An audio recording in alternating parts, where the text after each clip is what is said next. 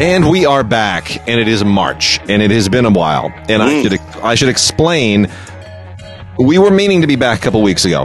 And the reason is because that we did not is because Wade, yours truly, came down with the mother of all respiratory infections. Thanks to my loving daughter. Yeah, not the one that people are thinking, but just a good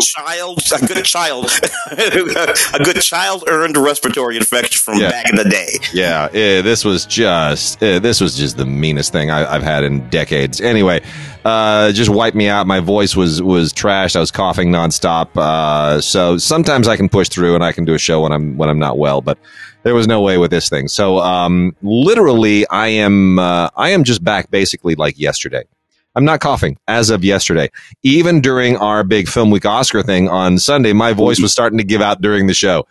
And I didn't cough, but I was drinking a lot of water to try to lubricate the vocal cords. And you know, it was giving out. But I'm pretty much solidly back now. So, Tim, you were a star at the show on Sunday, I have to say. The whole thing was good. People should really listen. I guess people will have an opportunity, right? This week. It'll air the first time this week and Saturday. Yeah, it'll air on Friday the 10th. Right? It's Friday. Yes, Friday the 10th at 11 a.m. Pacific time. You can listen, and then it'll be on podcast, but you can listen to SCPR, which stands for Southern California Public Radio.org, SCPR.org, or if you're in LA, just go to 89.3 LAist FM. But it was a good show. You got us off on a really great joke, and everybody else just kind of loosened up and kicked back, and the audience laughed. We did it at the classic old movie palace, the Orpheum downtown, which was originally a vaudeville house. Yeah, I did not know that, man. Yeah. A real old haunted building that one is, man. Oh man, a lot of. What do you tell us? I think he told us Judy Garland. When her family, when it was the Gum family, on that stage, that was kind of really sort of interesting. Some of the folks, the Marx Brothers on that stage, doing vaudeville. So, that's a kind of a cool thing we got to do there, bro. Yes, it is. Yes, it is. It was good. It was fun. And, I enjoyed, Justin and Charles. That was a good one. That was fun. Little cat fighting on the stage. It was nothing wrong with that. Nothing wrong with that at all. Man, we got some wicked obits. Let's start with the one that is deeply personal to me. Melinda Dillon passed away a few weeks ago. Melinda Dillon, of course, 2-time Oscar nominee for Close Encounters, got the first ever acting nomination for a Steven Spielberg directed film there. And then another one for Sidney Pollack's Absence of Malice. Also won accolades for an amazing double role in Hal Ashby's Bound for Glory opposite David Carradine. Slapshot, A Christmas, The Mom in A Christmas Story, The Mom and Harry and the Hendersons. And, Melinda was a very, very, very close friend. She and my mother were close. Her son and I, are still very, very dear and close friends. She was part of our mom squad when, I was growing up. She was one of it was just a tight knit group of moms, and they were mothers to all of us. My mother was one of them, and Melinda was one of them too. So I haven't lost just a great actress. I've lost a very, very dear friend and a member of the family. And that one pricks. I'm sorry that she never won an Oscar outright, but boy, she gave some amazing performances. Extraordinary performances, that really, really heartfelt performance in Absence of Malice, in particular, and even in Close Encounters, she was always just so earthy. Melinda. And I had the chance to meet her a few times over the last 30 years or so because, come to your house and sometimes Melinda Dillon would be there. And we did do a sit down interview with her, for our friend Ray Green, filmmaker Ray R.H. Green, and about the film that he was making. And that was a lovely day too. So yeah. Wonderful.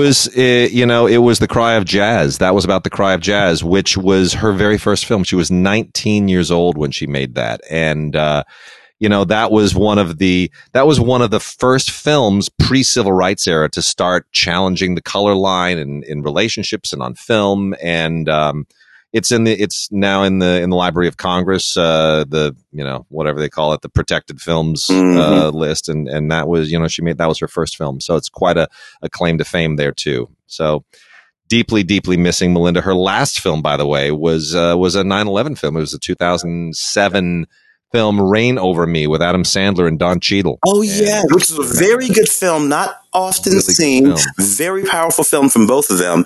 To my mind, beginning what has been Adam Sandler's long sort of Oscar seeking nomination, not getting run of films where he's just been really sort of good in these movies and haven't gotten any sort of Oscar nods that he probably should have got. That was a really good one. You're right. Melinda was Mike Binder wrote and directed that, and I remember when she was shooting it. I remember talking to her. I was like, "How's that movie going?" She and because I was thinking an Adam Sandler movie and Don Cheadle, like Cheadle and Sandler don't kind of live in the same universe, right?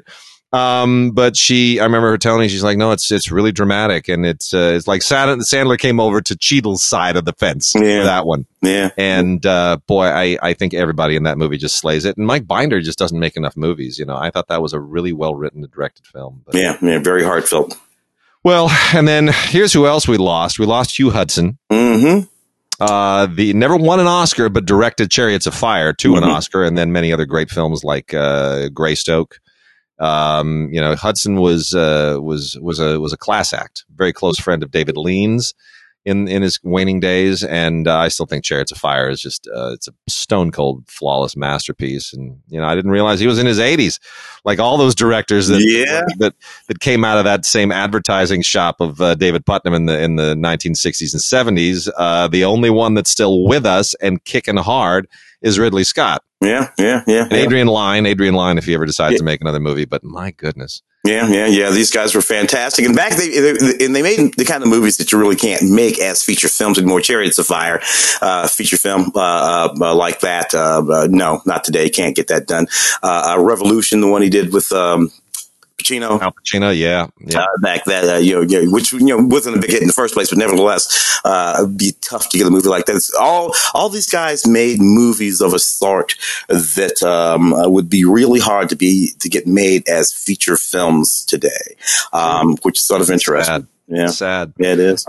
Burt Bacharach. I feel like the guy scored my youth. It's like I think of all these great songs, like all the, it's Burt Bacharach nonstop. There was Barbra Streisand and Burt Bacharach, and it's so much Burt Bacharach from the 1970s.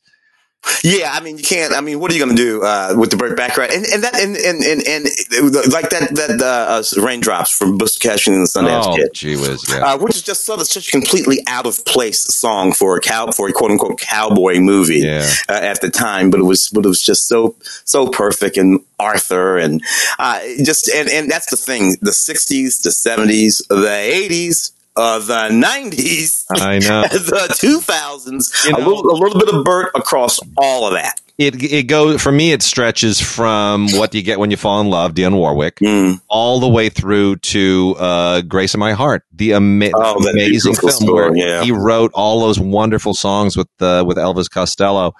And Allison Anders just directed the hell out of that movie, and it got no love. It's beautiful. Such a great movie, great songs. So. Yeah. Well, Burt Bacharach. Raquel Welch finally died, which I didn't think was possible. It defies physics. But these things at some point just start to make no sense. So Raquel, if you're as old as me and Wade, and certainly if you watch these things and reruns the way we did when we were kids, you saw Raquel Welch in episodes of McHale's Navy. Yeah, you saw Raquel Welch in episodes of Bewitched. Raquel Welch was the only thing that could possibly be finer than Elizabeth Montgomery in an episode of Bewitched. I'm watching Bewitched, because I'm obsessed with Elizabeth Montgomery, and I'm like, oh, who's that? It is Raquel Welch. It had to be. Who else could it have possibly been? And then of course, sexy, all of that. Yes, but Raquel Welch, hysterically funny. So funny, Raquel Welch, particularly in her later years, but she always was. Never took herself serious. Never took herself serious. Didn't take that sex symbol thing seriously. No. She wasn't dumb about it. She knew she was fine, but she never took it seriously. One of my favorite Raquel Welch movies, 100 Rifles with Jim Brown, right? Jim Brown. Jim Brown. Yep. And Burton, I love that movie. And that was kind of a big deal, because, one of those early black and white movie kisses there in cinema. That one. But you give me Raquel Welch in that episode of Seinfeld back in 97 when she wouldn't move her arms. It's just too funny. Here's the thing that's devastating to me is that, realizing that Raquel Welch, who was always just ageless, passed away in whatever she was, 82, 83, something like that. And you just thought, gosh, I never thought she would age. And then I got to thinking, wait a minute. But Tawny Welch, who was just this beautiful, beautiful clone of her mom in Cocoon. How old is Tawny? Tawny's 61. Tawny's my age, yeah, literally. And in Cocoon, I was like, "Ooh, who's that hot young thing?" I'm like, the years fly by, like zip, zip, zip. It's unreal. The older you get, Stella Stevens passed. That's another one. Another great, beautiful actress and sex symbol of yesteryear. Kind of taken the youth out of the equation.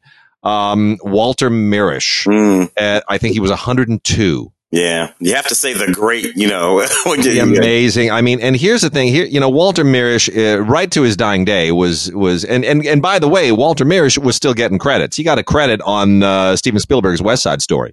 Yep. So, because he was a producer of the first one.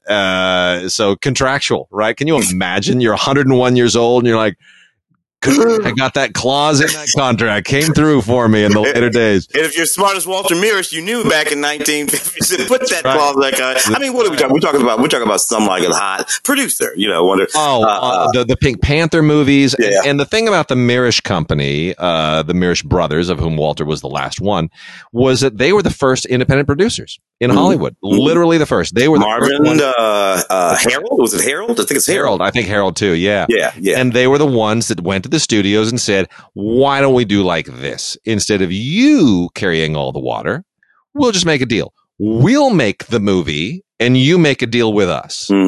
Nobody had ever done that before. Yep. I mean, and the closest was Selznick, and Selznick was his own studio. Selznick International Pictures was a studio. He didn't go to another studio. The Mirishes, they just said, it's like airline leasing. Why go through all that trouble? We'll take care of it. And their track record just turned out to be amazing. I mean, they were phenomenal. It was the birth of American independent producing. Yeah, and the Mirisch, Walter in particular, gave us some really Sidney Poitier. No Walter Mirisch, no Sidney Poitier. That's right. In the heat of the night. In the heat of the night, and having the guts, the balls at the time to do that, to just do that. That's the kind of stuff that he and his brothers gave us in the They shifted the landscape and they made it possible for Billy Wilder in particular to make movies that nobody else was going to let him make. And for that, I mean, the book on the Mirisch contribution to Hollywood has yet to be written, but it will be. It will be. And then lastly, Tim, I mean, premature death, Tom Sizemore, brain aneurysm. That one kind of hits a lot of us hard. I mean, Tom is like our generation. Well, Tom, literally my age. Tom, 61 years old, and Tom just came roaring onto the scene. I was theater, did some of that Chicago theater with those guys onto the scene, and he really was amazing. And it's kind of weird when we look back now at all of those great Tom Sizemore movies. He never led a movie, starred in a movie, but he created characters that defined a lot of movies. And Devil in a Blue Dress, playing that crooked cop in that white suit across from Denzel Washington. Tom Sizemore just created this character. Yeah. And Saving Private Ryan.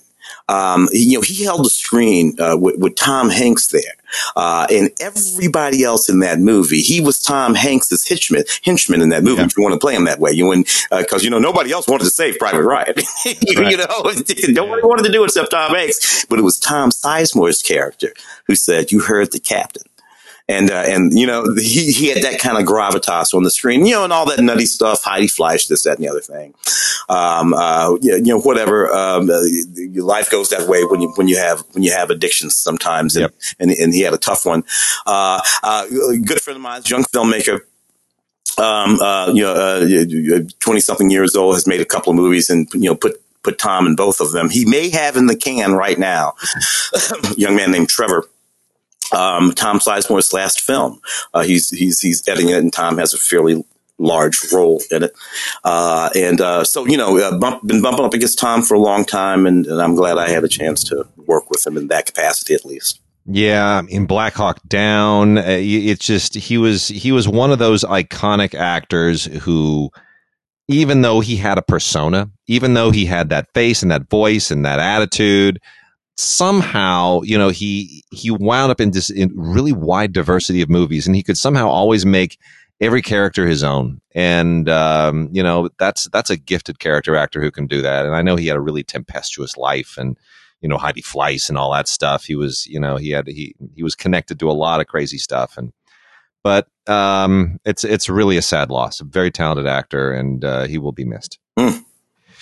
Well, let's get down to the goods. We're going to talk about the Criterion stuff right out of the gate, and especially Hollywood Shuffle, because we had a great chance to talk to Robert Townsend. Yes, and that's going to be separate on the CineGod site. We're going to put the video up there concurrent with this podcast.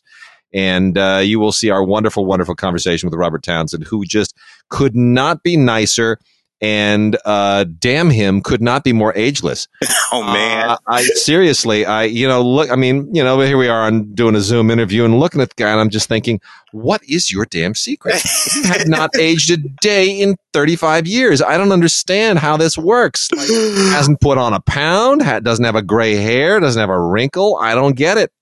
I don't get it. It's just nuts. Just exactly the same. And again, he's our age. He's our age, but he's there. And he's just great and so magnanimous and funny. Oh, he's doing funny characters and voices for us.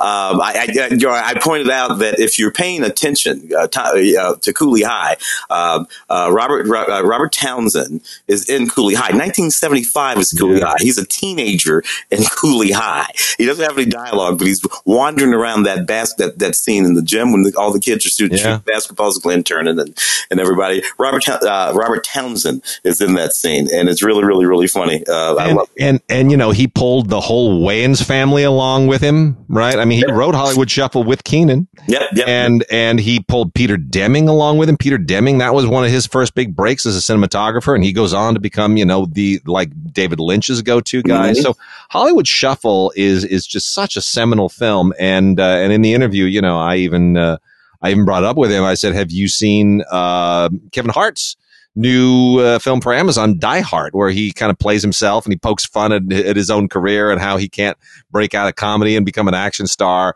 I said, he's what you paved the way. He's basically doing his version of Hollywood Shuffle. So all this stuff is so much a part of a zeitgeist that he just tapped into, and it's such a great story how this movie was made. You got to watch our interview with it. It's just, anyway, Hollywood Shuffle gets the Criterion Collection treatment, and it is just beautiful. There's a terrific commentary on it by Townsend. And new interviews with everybody from Rusty Cundiff to Bobby McGee and Anne-Marie Johnson.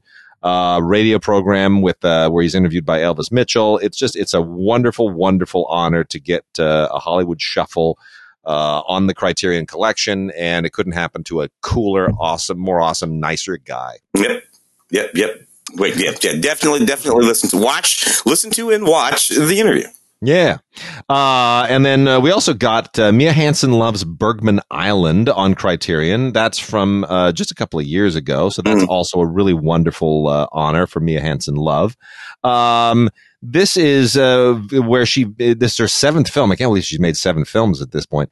Anyway, she went to the home of Ingmar Bergman to tell this really, really interesting, intimate family drama in this place where all of Bergman's genius happened, where all the inspiration happened, and so there is this kind of a spiritual connection that happens there, and it's a really, really interesting, very unusual movie. Comes with a new interview with Hansen Love, an interview with Vicky Krieps, a short film by cast member Gabby Klinger.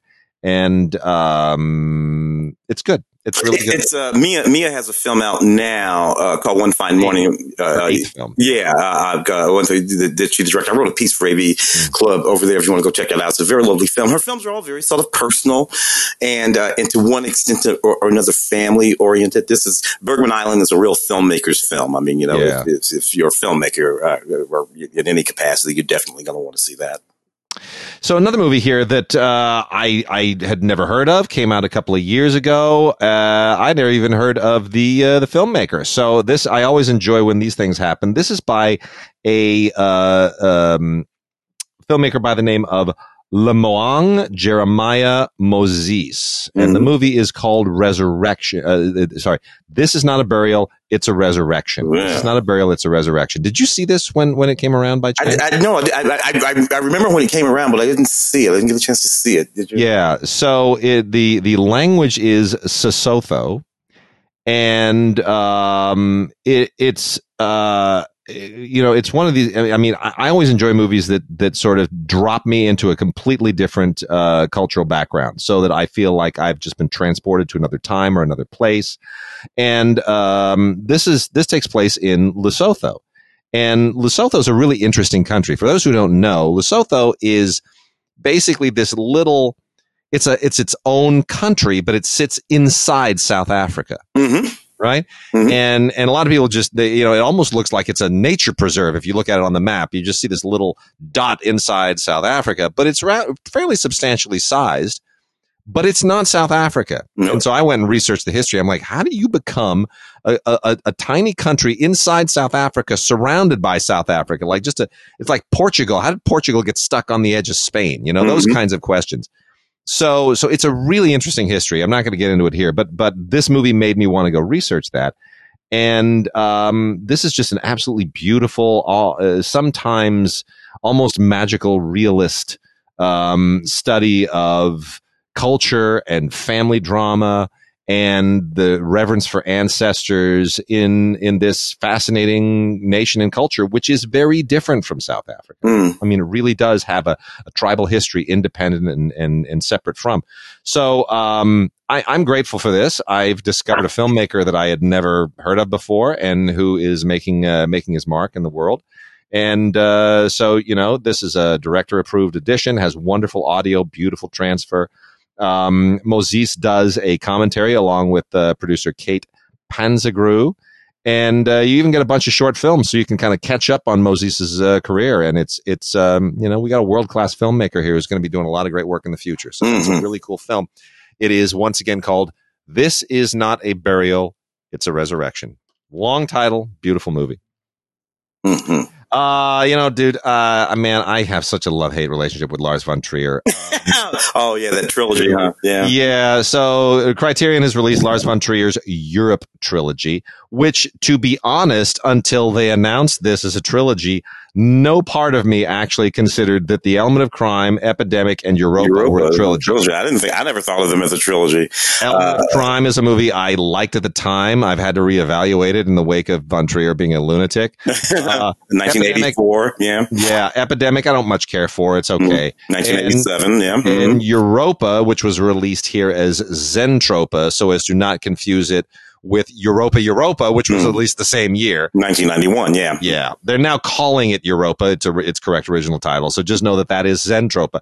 Was this high-style thing with the freaking angles and the black and white and just this intense look. And I remember just thinking, I don't really know what this is about.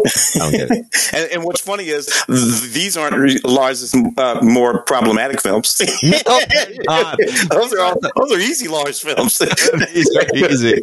That's true. There's you don't have, nobody's putting a drill through Willem Dafoe's knee. There are no rape scenes. There's no, oh gosh. It's funny. I always think of Nicole Kidman's story when she was shooting. The one in the warehouse with Somethingville, whatever it is. Yeah. And when Russell Crowe was shooting nearby, and he just came to drop in and pay her a visit, and he walks into the soundstage where there is literally nothing. There's just Nicole Kidman and other actors in costume, and then chalk and tape on the floor and walls of an empty soundstage. And Russell Crowe, in his inimitable Crowe way, walks in the door and takes a look around, takes a beat, looks at the walls, looks at the floor, looks at Nicole and goes, "What the hell is this?" Dogville. It's Dogville. Right? Dogville. Yeah. So these are all real movies compared to that stuff. Yeah. So, there you go. That's funny how that worked out. And I mean, look, there are audio commentaries with Von Trier and other people, obviously, but on all of these. And I can't, for the life of me, I can't listen to him talk anymore. I can put up with like 10 minutes, the commentary. And then I just think, you go just see a shrink. You are so messed up, bro. You are so, jeez. And what's funny is Lars is not even like, frankly, with all after all of that 40 years of that, Lars is not terribly relevant anymore. He's not. No. Frankly, a lot of those Dogma guys aren't relevant anymore. And he still won't leave Denmark. He's afraid. Yeah, it's weird. Probably I smart to stay in Denmark. Yeah. Well, anyway, look, I don't know. Look, there's some other interviews on here, and there's a couple of student films that he made in 1980 and 82 that just, watch them, make up your own mind. But look, I mean, why is this a trilogy? I guess I kind of understand it. I mean, the whole box set makes the point as to why this is a Europe trilogy. I understand it, but it's a very, very tenuous thematic and career trajectory that connects these movies. So I'll go with it. I'm glad to have them in case I need to pull them out for any kind of an academic reason, like if I'm ever going to teach a class or have to argue with somebody. But man, wow. Yeah. Okay, there it is. Tim, Romeo and Juliet. Let's talk for a second about Olivia Hussey and her lawsuit with this. Both of them, actually. Yeah. From years and years and years and years and years and years ago. 1968. She was like 16, he was like 17, something like that. Yeah. They were both, relatively speaking, underage, and a couple little nude scenes in there that they say now they were pressured into doing and did not want to do, and feel like they were basically abused as children. Of course, who directed that? What's his name? Zeffirelli. Zeffirelli directed. Yep. Olivia Hussey and Leonard Whiting stars, who are both still around. I don't know. That's a long time, man, to have had these issues and not said anything. And I guess the things today are what they are today, so maybe that's why they feel empowered to talk about it. A lawsuit, though, I don't know. It was saying how you felt then. That makes total sense to me. Hindsight is 20/20, and I'm kind of okay with that. But a lawsuit, not quite sure that makes any sense to me. Yeah, I mean, I remember seeing the film as part of it. They showed it here at the local Laemmle as part of a Shakespeare series, and I was in elementary school. And I remember they kind of dragged us to go and expose us to Shakespeare, and that's fine. We saw Taming of the Shrew and a few other Shakespeare movies. I think Olivia's Hamlet was part of the series. I don't think the school officials did their research into Romeo and Juliet and realized that these first or second graders were going to be seeing some nudity. But I remember at the time I was grateful for it. Yeah, I just thought it was all wonderfully, wonderfully sophisticated. I didn't see this movie until I was a teenager. But I just thought it was all wonderfully sophisticated. I didn't think it was, but that all of these things again, it's that hindsight thing and it's new lens. But that's the reason why I have to wonder whether it makes sense for there to be a lawsuit about it. Thoughtful consideration of the time, the period, and the pressures, that's all fine with me. But I'm not sure that we should be suing people 50 years later. Well, there's a lot on this, relatively speaking, considering that at the time they didn't really have a lot of behind the scenes stuff to go from. There is an excerpt from the 2018 documentary Franco Zeffirelli Directing from Life. I wish they had the entire documentary because it should be here, but the excerpt is fine. There are Olivia Hussey and Leonard Whiting interviews that were conducted pre-lawsuit between 67 and 2016, and that's really, really terrific. And then a lovely essay by Ramona Ray, who really kind of hits the sweet spot on the film. So, relatively speaking, some really good extras there, and nothing addressing the lawsuit, however, which we'll have to play out, and we'll see where that goes. Zeffirelli's been dead for years, not that long, but 2019, 2020, something like that. Yeah, about 4 or 5 years ago, I think. Yeah, that's something like that. Yeah. So, two films here that are really, really worth paying attention to from Marguerite Duras, the great French, not just filmmaker but author, and just an extraordinary individual. Just one of the major literary and artistic figures in the history of France. And Marguerite Duras has written books that were turned into movies. She's made her own movies. Anyway.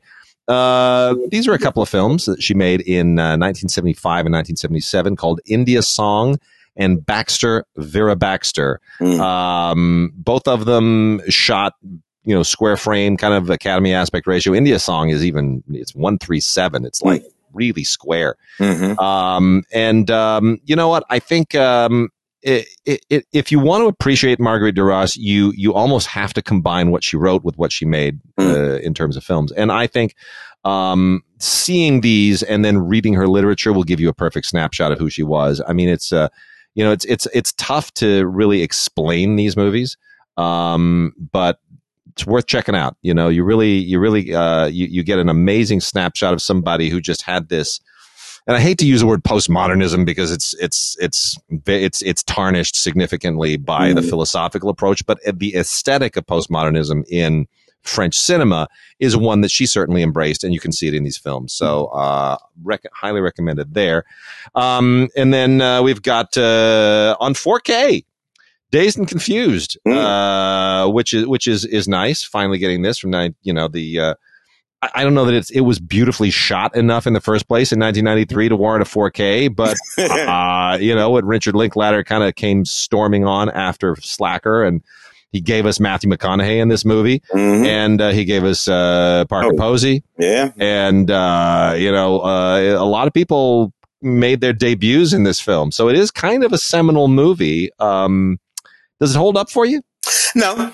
Just to put it real quick and fast, but a lot of that early '90s wandering around, Slacker, Gen Xer, chit chat movies. These people just wandering around talking and philosophizing. And watching it from the perch of frankly, a 60-year-old, I want to smack all these kids. You're right. Gave us like Cole Hauser's walking around this movie. You got Anthony Rapp walking, Adam Goldberg walking around this movie.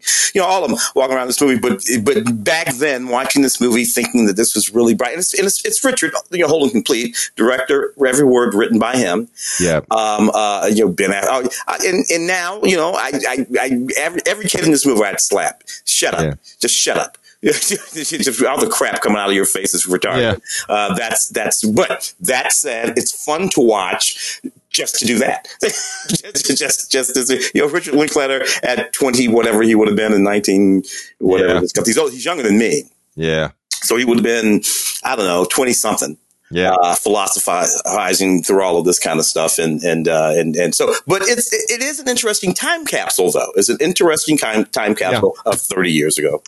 I will say, and it takes place in 1976, and I'm just going to say, for movies that take place in 1976, my preferred film is The Spirit of 76, which of course is a hilarious time travel disco comedy.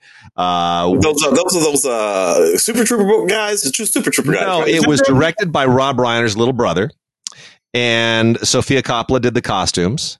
And it was produced by Martin Landau and Barbara Bain's daughter, Susie Landau.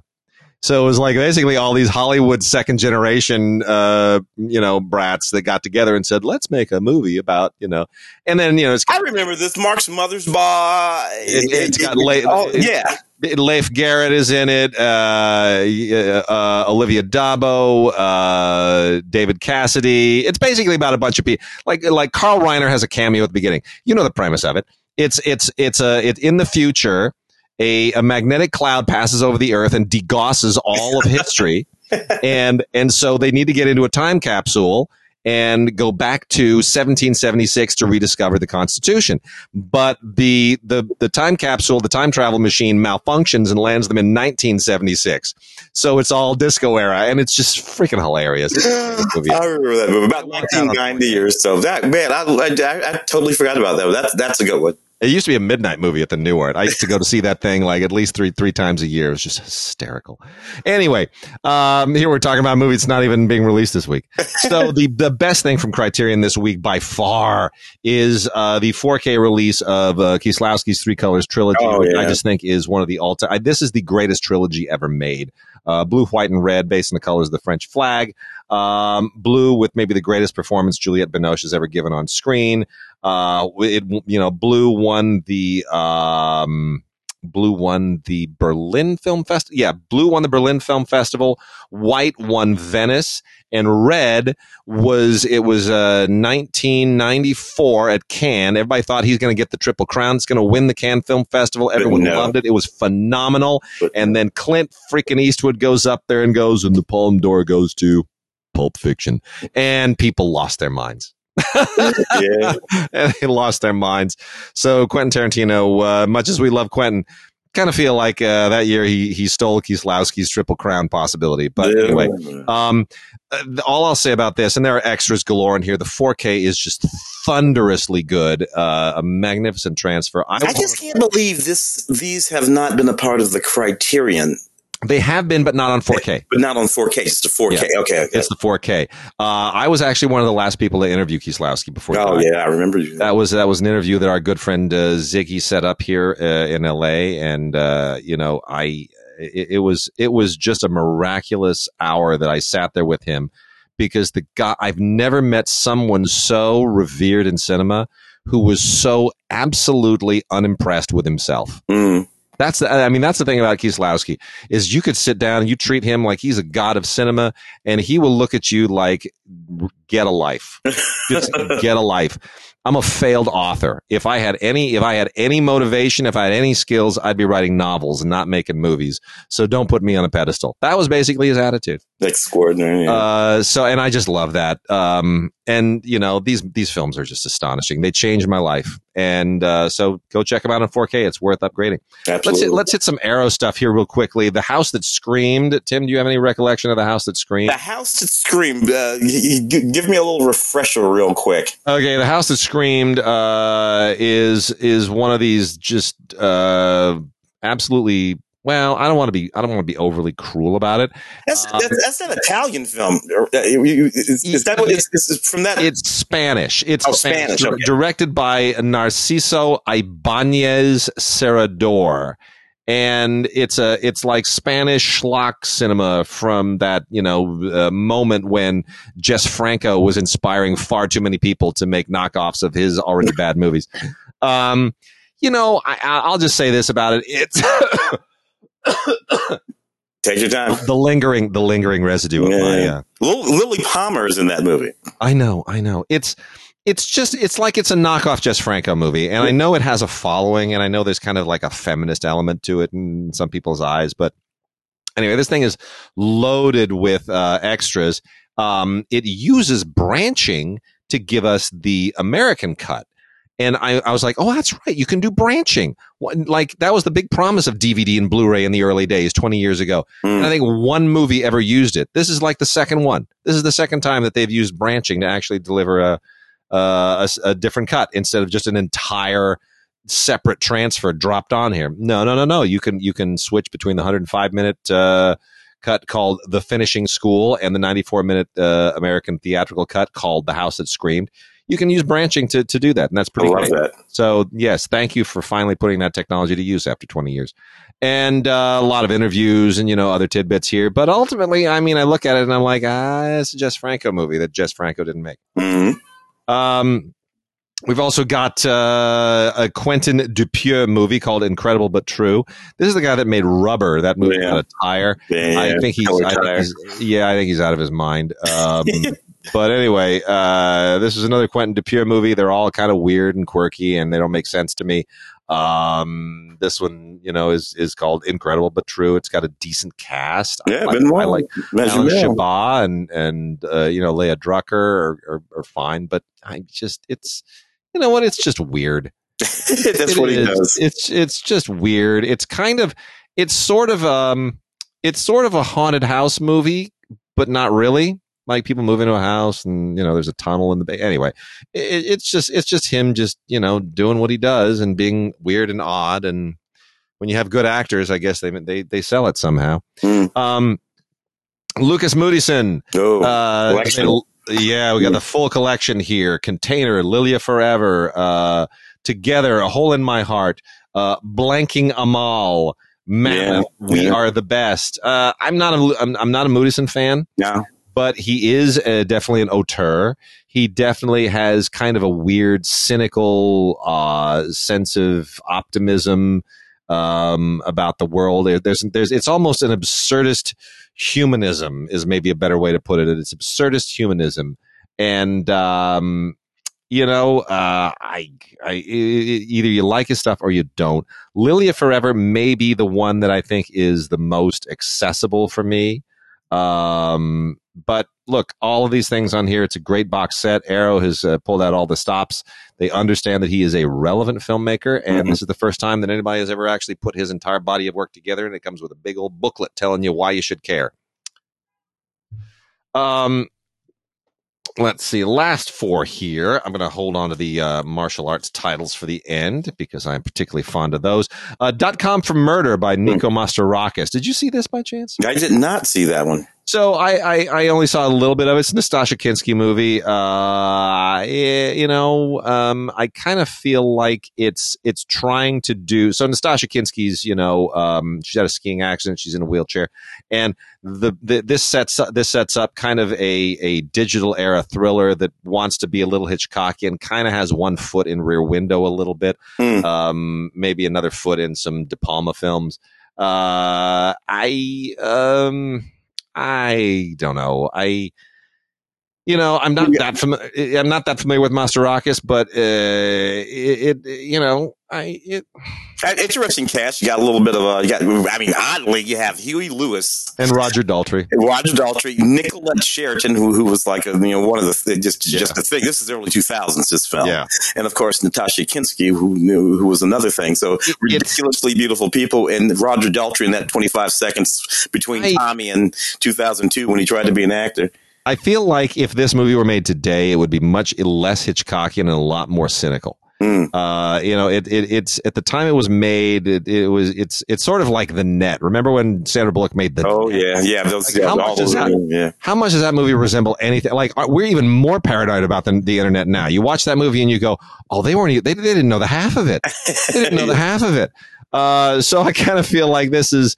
It's more old school thriller than it is internet, and it as a result it kind of feels a little bit dated. But it's a good cast, and it's probably an artifact of a kind. The Vagrant, I don't get this at all, but it has a following. This is a cult film made in the 90s by Chris Wallace, who is the guy that originally designed the actual. What was the name of the gremlin in Gremlins? That little guy. The actual, he did that actual Zigbig or whatever that little nut thing's name was. He designed that, so he's a creature effects guy, and so Chris Wallace, directed this, and it's kind of a throwback black comedy / exploitation. Homage of sorts. Bill Paxton's in it. Michael Ironside. It definitely belongs to that moment. But I mean, it's about a vagrant. It's just and it's nasty and kind of gross and disgusting and a little bit exploitative and almost more of an overlong student film that's a little bit experimental. And given today's current homeless crisis, it really kind of feels significantly like whatever side of that issue you're on, you're probably going to be offended by this on some level. But anyway, it has a cult following. So there's that. And then on the martial arts end, man, a couple of great things here. So Angela Mao, the amazing Angela Mao in a double feature of Lady Whirlwind and Hapkido. Oh my gosh, this is just so awesome. It's just so cool. Angela Mao was a kind of a major Shaw Brothers figure. And she came from, she was Taiwanese, came out of a lot of opera, like Jackie Chan and Sammo Hung did. That's basically her background. Anyway, and these movies are they are just so amazing. Absolutely amazing. Sammo Hung shows up in here. Carter Wong shows up in here. Hapkido is especially cool because Hapkido, is a Korean martial art basically pioneered by Bong Soo-han, who didn't make any Hong Kong movies. He didn't make Shaw Brothers movies. I mean, he made like one movie with Ed Parker here in the U.S., which is not very well made. So to see Hapkido introduced into a kind of a kung fu genre is really something special. And that's just a great movie. It really is. Hapkido is a terrific movie. And Lady Whirlwind, fantastic. There's a wonderful couple of commentaries on here. And then a third commentary with Sam Dean. But the first one with Frank DeJong and Bobby Samuels is really awesome. And then the second with Frank DeJong and Michael Worth is equally as good. Sam Dean is more of a kind of the artistic commentary, but the two that really get into the meat of the movie is the first two with Frank DeJong. And there's a new interview with Angela Mao too here, so it's all really awesome. Both of those movies from 1972. Angela was just so ridiculously beautiful. I'm looking at some pictures. Just you heard those eyes, or it's just the best. Yeah. And then if you still want some more Sammo Hung, then you can watch Millionaire's Express. Yep. Millionaire's Express is one of my all-time favorite Sammo Hung movies. It really is just absolutely terrific. So much great action, such a fun story. It's maybe the best of the kung fu in the Wild West scenarios. And there've been a number of those. There's a little bit of friction between Jackie Chan and Sammo over Once Upon a Time in China and the West, which starred Jet Li, and Shanghai Noon, which was Jackie Chan's story, and over whether Jackie ripped off Sammo or Sammo ripped off Jackie. They resolved that because they're brothers, but I don't think any of those movies are as good as Millionaire's Express. I think Millionaire's Express is just absolutely a load of fun, tons of great action, incredibly well made. Got to check it out. That also from Arrow. Sammo Hung just killing it here, and such a great cast. A lot of other great people: Richard Norton, Cynthia Rothrock, Yuen Bu, Dick Wei. It's fantastic. Rosamund Kwan, the amazing Rosamund Kwan, absolutely fantastic. Best thing that Richard Norton has done in Hong Kong cinema outside of Jackie Chan's City Hunter.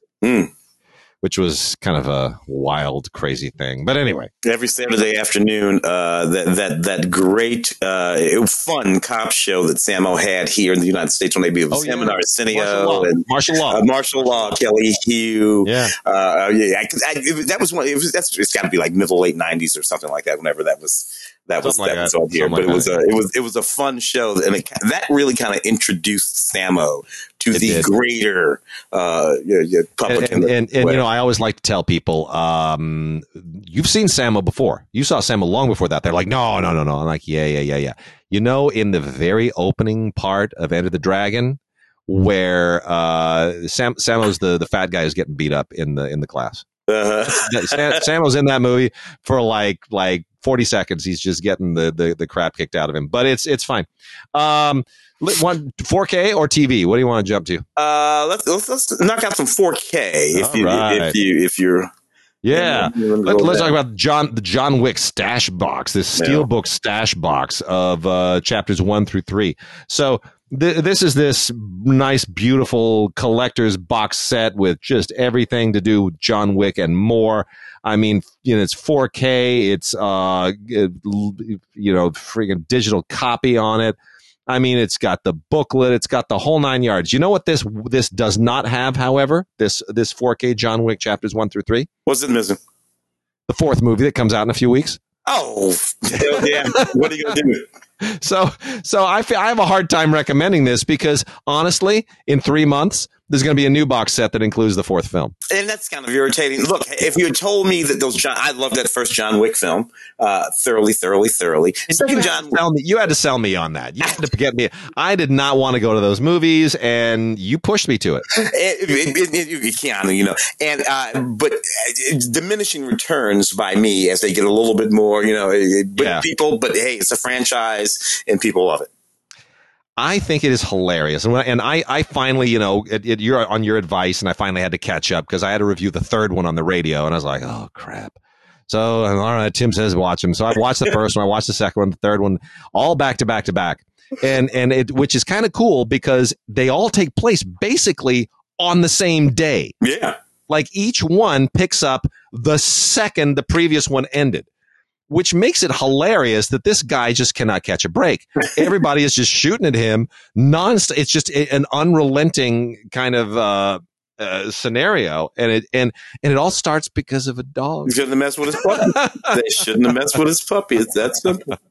So anyway, I mean, I'm kind of on board the whole John Wick thing now. I admit it. I'm on board. That's Keanu. You know how I feel about Keanu. So there we go. Devotion, the other Top Gun. Oh, yeah. Another really good performance from Jonathan Majors there. That kid is just, and look, the movies are fine. The Ant-Man movie, he's who's he playing? Kang, yeah, and that man, and he's doing Shakespeare while everybody else is in an Ant-Man movie.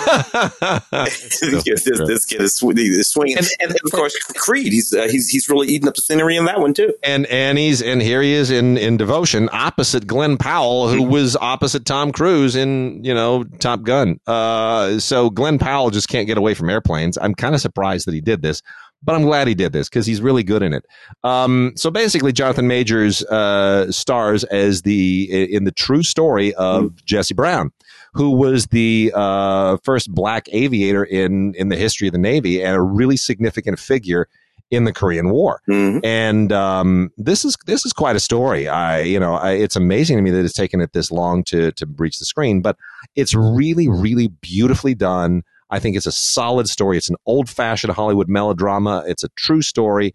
And Majors and Powell know exactly what they're doing. Like Glenn Powell in particular, he doesn't get stuck playing the smarmy guy, the attitude guy like in Top Gun. Like he really gets to have those scenes with Jonathan Majors where they're bonding and they're talking about life and existential stuff and death and the flying scenes are terrific. Good early aircraft carrier stuff, tailhook stuff, and which is very different than the stuff that's going on in Top Gun. Oh my gosh, yes.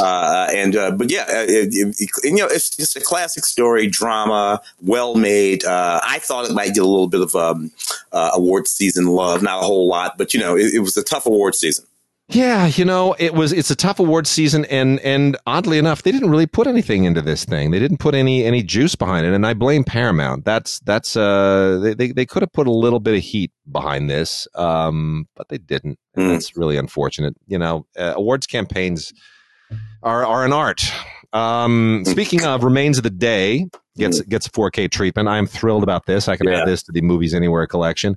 This is a perfect movie for me. This is my favorite Merchant Ivory film by far.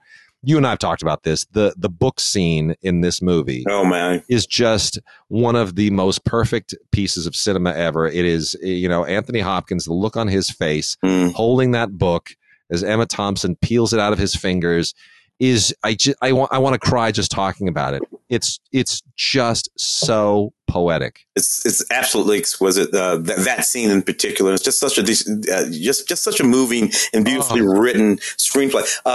Ishiguro, he has a what is he? He wrote Bill Nye film. Living. Right. Adapted. Well, what's nominated? Bill Nye's nominated, but Bill Nye's nominated. Yeah, and Ishiguro's nominated as well. He's nominated for adapted screenplay, right? And this is the thing that I think is so beautiful about Remains of the Day, is that it is considered such the perfect atypical story about what it means to be British. And of course, it's the story of servants in the home of a wealthy lord. just on the eve of World War II. Christopher Reeve shows up as an American politician in this thing. And a lot of people don't realize a lot of the British aristocracy supported Hitler and the Nazis before the war broke out. They thought that they had a wonderful vision of society and utopia that they were aspiring to, and that they really need to have support. And that whole milieu of British aristocracy obviously came crashing down when the war started. And this is about the upstairs, downstairs politics of that, based on a novel by Kazuo Ishiguro.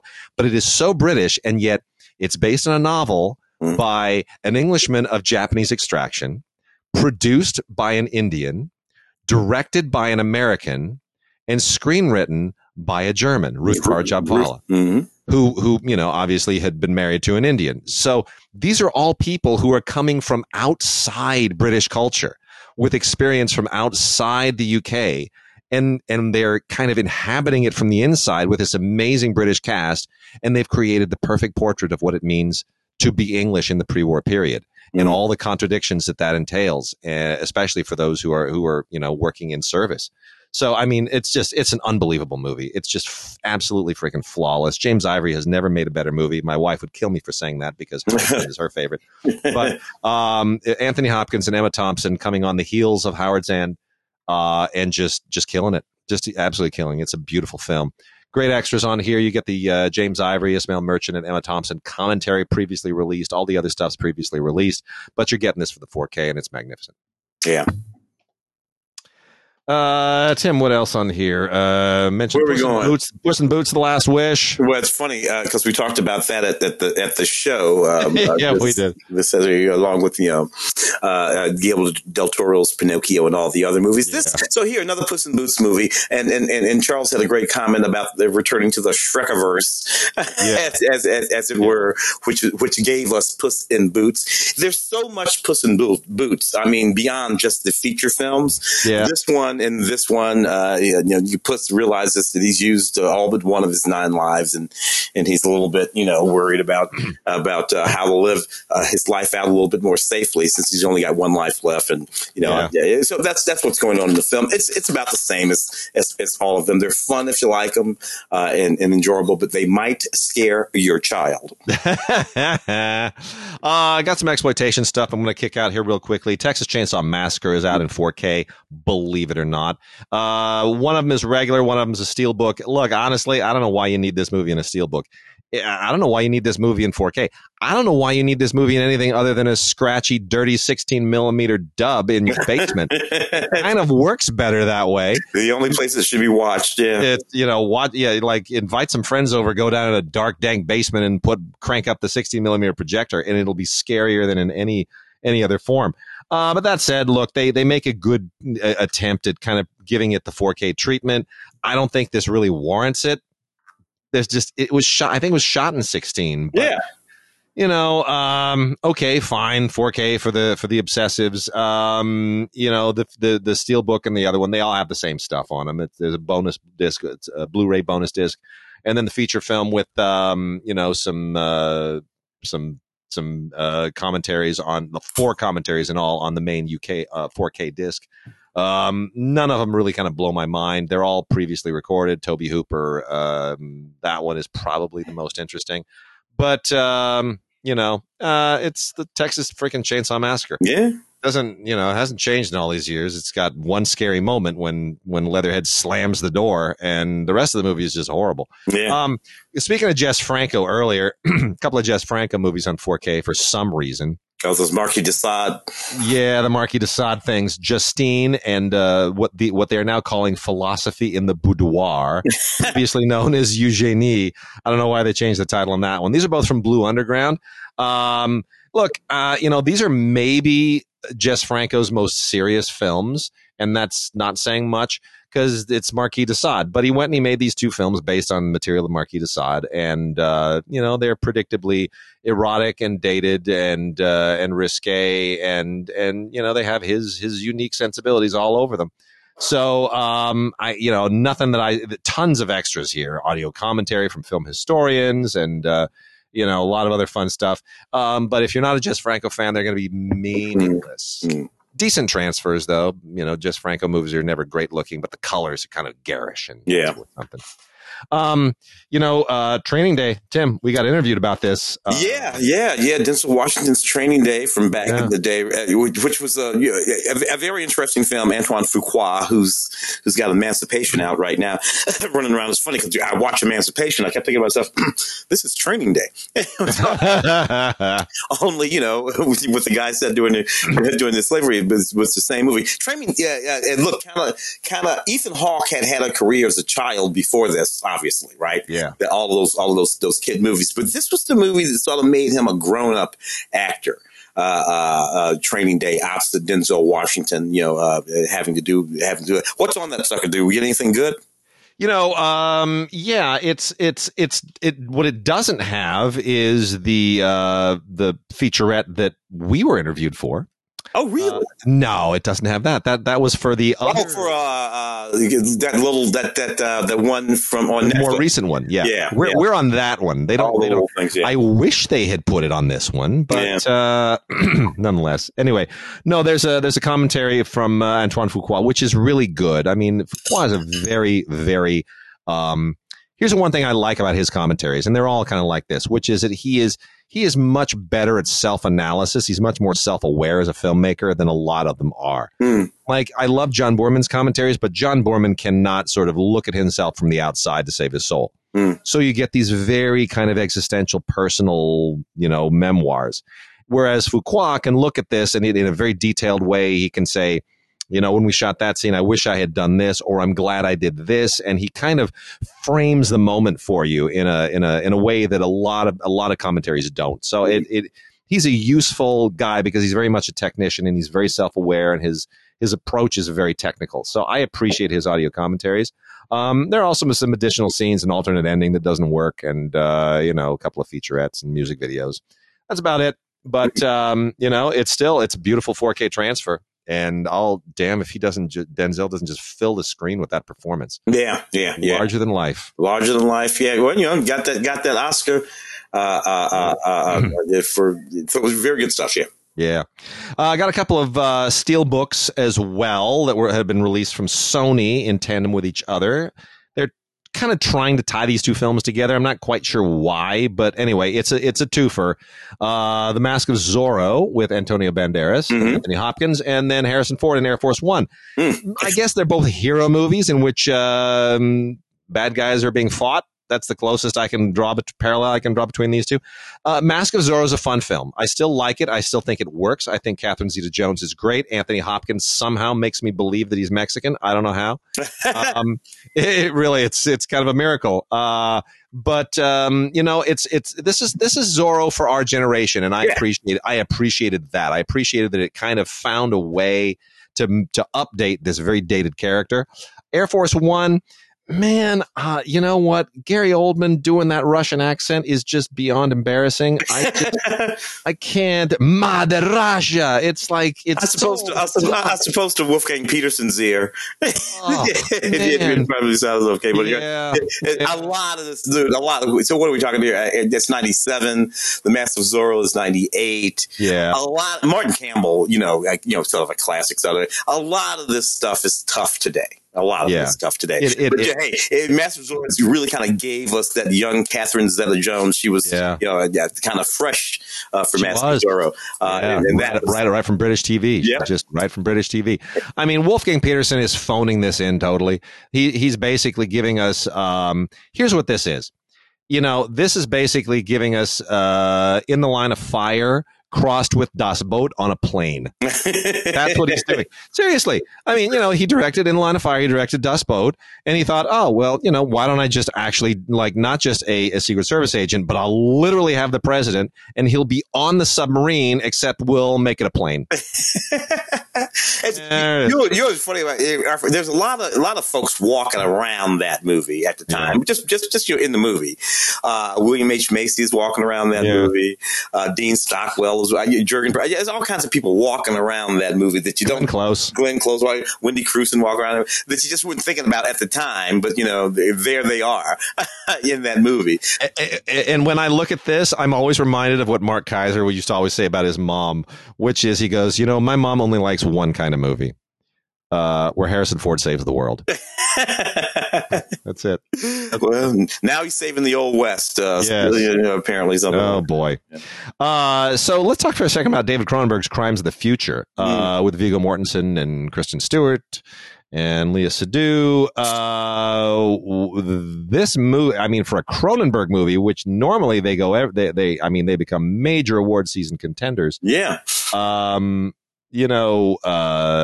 This went nowhere. No, yeah. Look, I wonder if that Cronenbergian sort of style of creepiness, and this is a creepy ass movie, as all his films are.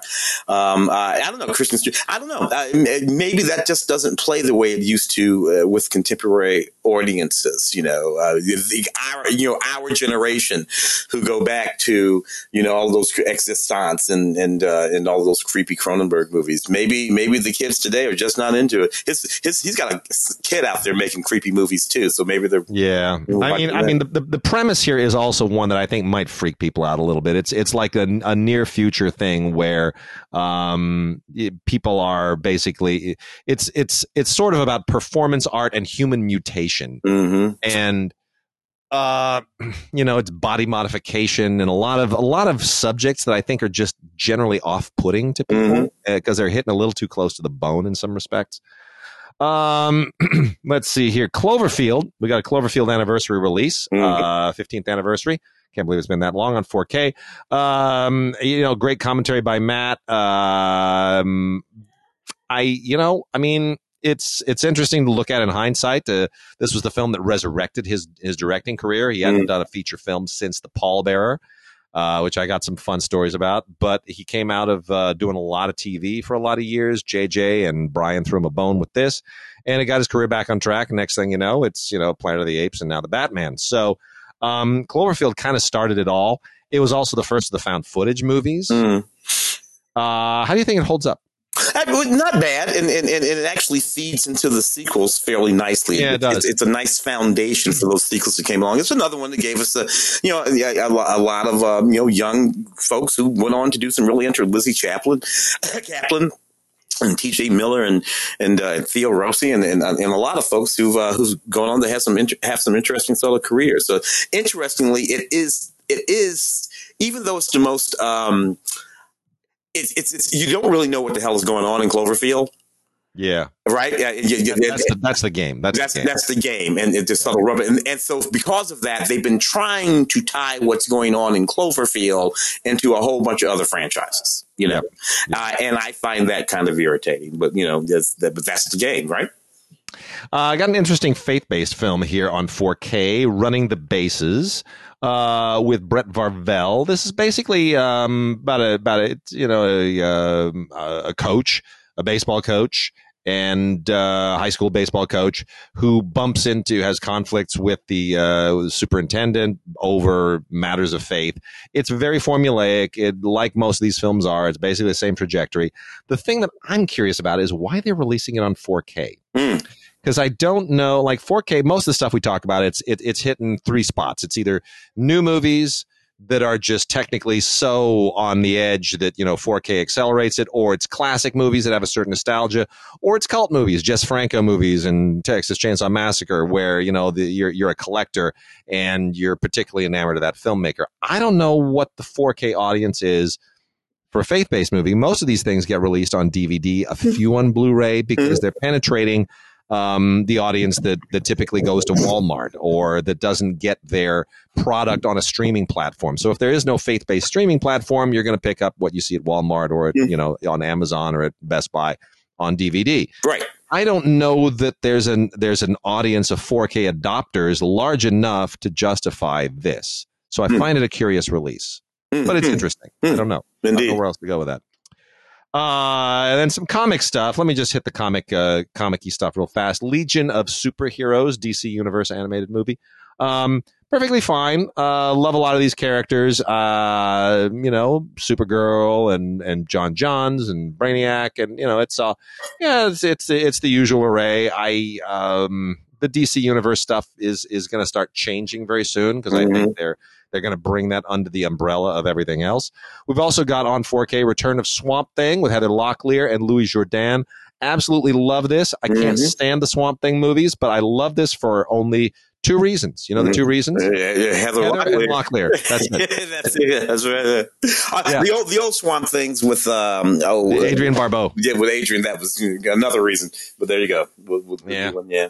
And then we got a 4K collector's edition of Bubba Hotep, Don Coscarelli film with Bruce Campbell and Ossie Davis. Yeah.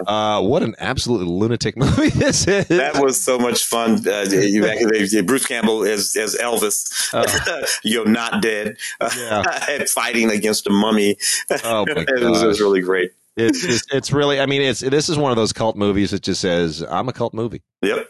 And if you have a problem with that, then there are other movies you can go see. I am not going to try to be more legit. Like, that's my problem with Cocaine Bear. Cocaine Bear is Sharknado, but it wants to pretend that it's not. No. You're Sharknado. No, there's a reason for the. No, there's not. There's no reason. There's no reason. Don't be legit. And that's the beauty of Bubba Hotep. Bubba Hotep just says, we don't care. Yeah, we don't care. We're just going to go there. Let's see, just a few others here. I'm going to end on the Oscar-y one. Station 11 is on 4K. Yeah, I watched that. Yeah. I didn't read the graphic novel, but I did engage the interesting movie for Paramount put it on 4K. Interesting movie to put. I mean, it's a very psychological, very intellectual, post-apocalyptic story. Tim, your thoughts on Station 11? I like the way I like the way it moves around in time, because it moves around in time in such a way that we're in the future, and then we're back to when things first started to happen, and you get to piece together who these characters are. When we meet Mackenzie Davis as a little girl, and I got to tell you, Hamish Patel is just becoming one of my favorite actors. He's just this wonderful actor who at the beginning of this whatever it is that wipes out most of humanity, he runs into this little girl by happenstance, and they have this connection that lasts over the course of this series, which lasts over the course of many years, more than 20 years, and we just sort of move back and forth in time. But by the time you get to the end, it all sort of makes sense. You sort of start to understand what happened and where we are now. And I found it kind of wonderfully satisfying. Generally speaking, I don't care for all of these post-apocalypse. There are a bunch of them now. The Last of Us is on out there. Yeah. There are a lot of them, and they're all pretty bleak, and they're all pretty can't win situations. The Last of Us isn't finished yet, but I did read that graphic novel series, and we don't fare well in that. So it'll be interesting to see how they changed them a little bit from the original graphic novel. This was a pretty good one. I liked it a lot. Mackenzie Davis was particularly good. The Magnificent Seven is on 4K as part of the Shout Select line. It's hard to kind of criticize the Magnificent Seven. This is just an epic film, even though it's adapted from the Seven Samurai. It's a beautiful adaptation. Akira Kurosawa adapted a lot of non-Japanese stuff, Shakespeare and Ed McBain and Westerns, and kind of brought all of that to Japan. And in exchange, a lot of people have been adapting Akira Kurosawa into a lot of their films, Living being the latest example. Mm-hmm. So there's this wonderful intercourse that takes place between Akira Kurosawa and Japanese culture on the one hand, and Western culture, European and American on the other hand. It's been a wonderful kind of dialogue between his cinema and other cinemas and other literatures. And The Magnificent Seven is one of those. Mm-hmm. And I always like to kind of give Kurosawa props for this, because you really do feel him as a presence here if you know to look for it. And you know what? I mean, it's a great movie. What an amazing cast. Yul Brynner, Eli Wallach, Steve McQueen. I don't know how you go wrong. And they really did a number on the 4K. They really did wonderful work. John Sturges' direction here, as it is in, The Great Escape and all of his other great movies, is just beyond compare. Wonderful, wonderful widescreen filmmaking and tons of extras and, great commentary here featuring people who are now long gone. One of them being Walter Mirisch. Yeah. Walter Mirisch, James Coburn, and Eli Wallach. So, in the wake of Mirisch's passing, this is a fun commentary to listen to. Great movie. How's your feeling about, the old Magnificent Seven. Oh, it stands up solid.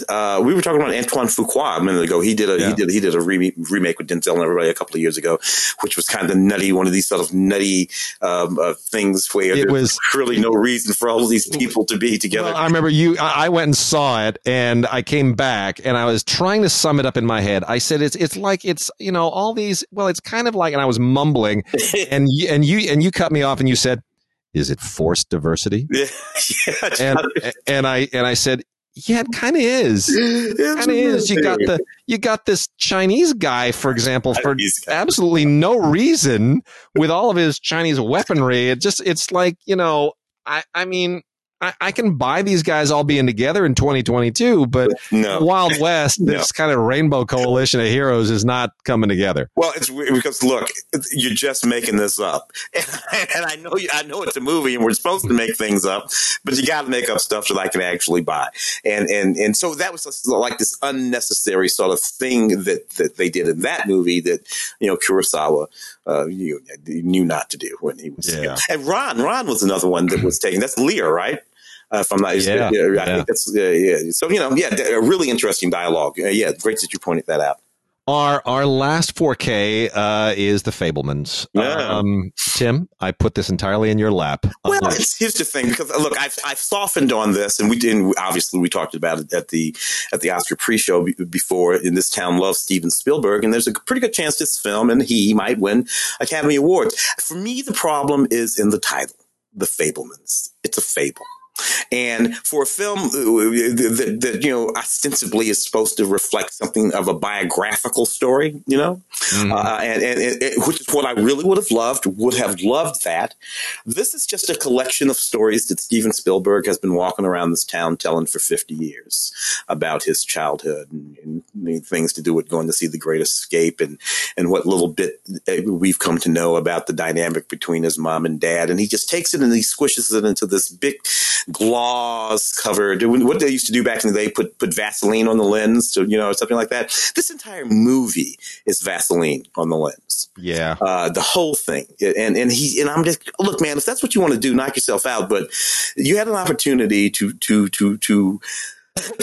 tell us all something true and piercing about yourself and where you came from. But instead you told us a fable. And that's unfortunate as far as I'm concerned. Is it an enjoyable movie? Fine. But if you want to know something about Steven Spielberg, I say watch Close Encounters, watch E.T., watch Catch Me If You Can, watch a whole number of Steven Spielberg films that'll tell you a great deal more about Steven Spielberg than The Fabelmans will. I have a friend who's in the film, and so I love aspects of it. I certainly think there are some the actors are all terrific. They really are. But yeah, watching this and then of course Armageddon Time, and you've drawn that analogy many, many times. You did on stage the other day on Sunday as well. James Gray is draws his circle. It's a little bit more than here's a story about me. It's here's a story about this time and place, and I just happen to be there. Mm-hmm. Mm-hmm. And there is something to be said for that, and it'll be interesting to see how all this shakes out long term. Anyway, TV. Shall we jump into TV real quickly here? I'm just going to jump onto a few things here. Furry Friends Forever, Elmo and Tango. This is just animated Sesame Street stuff with Elmo skews super young. My daughter is now way too old for this, and she was a big Elmo fan at one point. Couldn't get that Elmo doll away from her. Animated Elmo and live action Elmo and all things Elmo. This has 3 Elmo episodes. New friends, new songs, new adventures. I don't know. It's 2 hours of Elmo. I can't handle that. The Man Who Fell to Earth, season 1. Yeah. The New Man Who Fell to Earth. Have you watched it? Yeah. Watched that whole. Our guy Chewie there, named Chewie Ejiofor, and produced by Jenny Lumet and Alex Kurtzman. And it's just an interesting sort of take on that whole story as a series. I like the way they break it up. It's very. it's sort of existential sci-fi. It's what it is. It's science fiction. Our guy falls to Earth, and we watch him develop and become the person that he's going to be. Not unlike in that David Bowie movie. Yeah. As he's interacting with Naomi Harris and her father, and she's a scientist, and he needs her to help him do this very complicated thing. As he basically learns what it is to be human. What it is to be human, which is what this story has always really been about. Yeah. What is it to be human? An alien, bit by bit, interaction by interaction, conversation by conversation, coming to understand what it means to be human. It worked pretty good. The technology is kind of interesting. It's pretty easy to follow, and I liked it. I thought it came together pretty well. I agree. It's going to be interesting to see where it goes. We also have the complete Showtime series City on a Hill with Kevin Bacon and Aldous Hodge, which takes place in the early 90s in Boston. It's a little bit of like The Wire. There's a touch of The Wire that runs through this. I actually think this is as kind of this overarching look at law enforcement and the justice system and the problems of, modern urban America. I think, especially at that kind of pivotal moment in the 90s. Yeah, in the 90s, yeah. I thought this was pretty gritty and pretty tough, and I think it compares well with something like The Wire, especially because it's a much tighter, sort of focused narrative, but I don't know. Your thoughts? No, I agree completely, and it felt so true to the moment. That early 90s, there were issues at that period on the East Coast and in Boston in the 90s, and I thought this felt so true, and it looked so true. The production values are just sharp. It would be really easy to blow those production values because they're so close to the present day, but they don't. Every car, every outfit, those shoulder pads, it was just really, really great. Yeah. The complete series of Longmire. We got a lot of these shows that I think it's interesting. You watch something like Longmire, or even what's the other one? The Yellowstones. The ones that precede Yellowstone. What was the other one in Kentucky? Oh gosh, they're all these modern westerns. There've been a number of them. Yeah. And Longmire is one of them, and they all kind of paved the way for Yellowstone.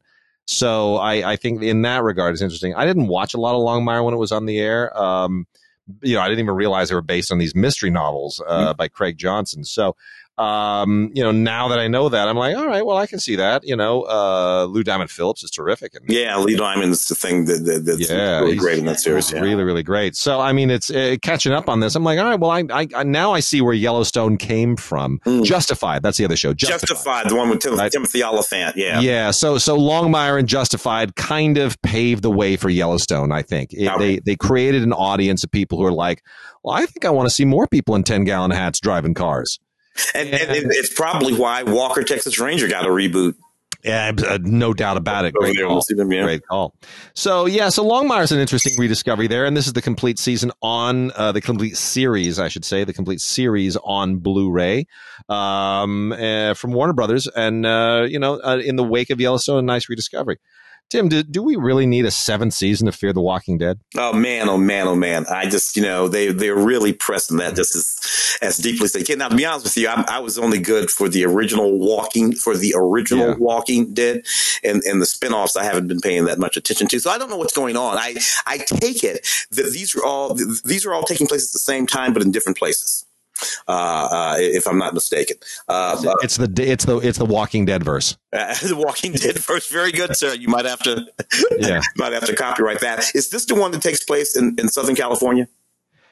Dude, I guess. I think that's the one that takes place in Southern California. You know what? I mean, it's all post-apocalyptic. I can't. I don't. I watch. Here's how I go through this. I'll take it. I'll be like, I don't know. I'm not gonna watch the first episode of the season. I'm not gonna watch the last one. I'm not gonna watch the whole season. So I kind of play eeny, meeny, miny, mo. What episode am I gonna watch that will not require me to have a lot of backstory and will not bait me with some kind of a horrible cliffhanger that'll make me want to see something else? So I'll pick like an episode of random and I'll watch it, and I'm like, I don't know when or where this takes place, and it's I get what it's doing, but I'm not watching enough of it to become that invested, and then that's deliberate. So it just strikes me it's just been done to death, and when you're on your 7th season of this series, it doesn't feel like it's doing anything different. And you watch the next episode and you're like, it's doing the same thing. Yeah, as you said, the zombie verse, and it kind of all works the same. Yeah. All right. We also have the new Dynasty. Its final season. They threw in the towel. They cried uncle. How many did they get? Though? I mean, reworking that Dynasty thing. Oh gosh, was it 5, 6, 7? I can't remember. I can't remember. This is the final one though, and it's the end of it. And thank goodness, it just, it needed to go away. It doesn't have what the original had, No. And it was the same thing when they rebooted Dallas.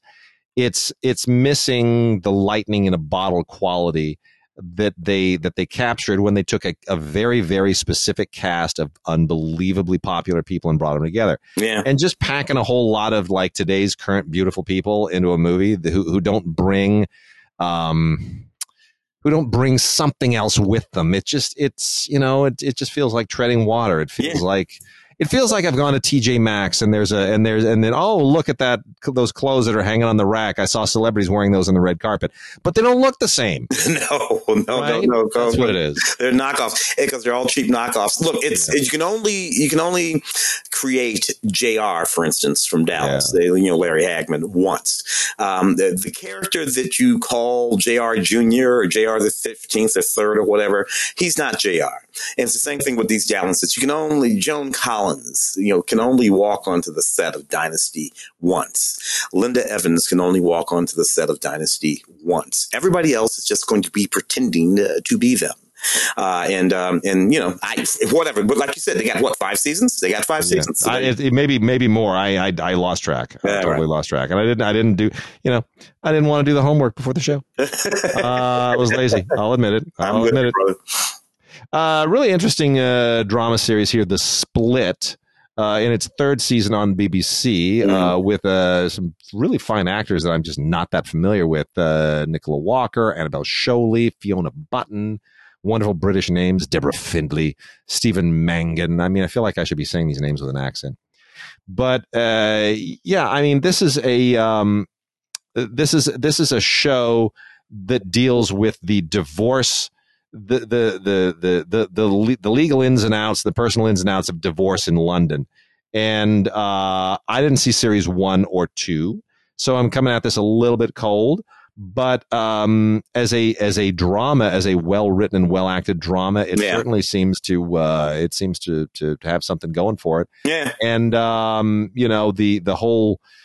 I mean, divorce is an ugly subject no matter what, and especially to turn one into a TV series. I don't know how many people are going to want to watch that on a regular basis. But somehow the British accents make it feel all so much like a detective show. Well, British divorces get just as ugly as American divorces, and this is like it's a family of things. All these women, these divorce lawyers, and their dad comes back. I did watch a little bit of the first season of that, and it was very, very sharp. Not unlike any of our wonderful shows like that, going all the way back to the old L.A. Law. So completely on the opposite end of The Man Who Fell to Earth is Resident Alien, which is now in season 2, which is about an alien who has to somehow pretend to be an actual human, and not only a human, but a physician. The trick is that this physician has a mission, and the mission is to kill every single human being on the planet. This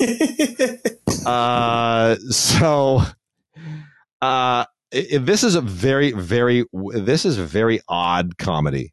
I'm not quite. It's comedy where I feel like I should be laughing more than I do.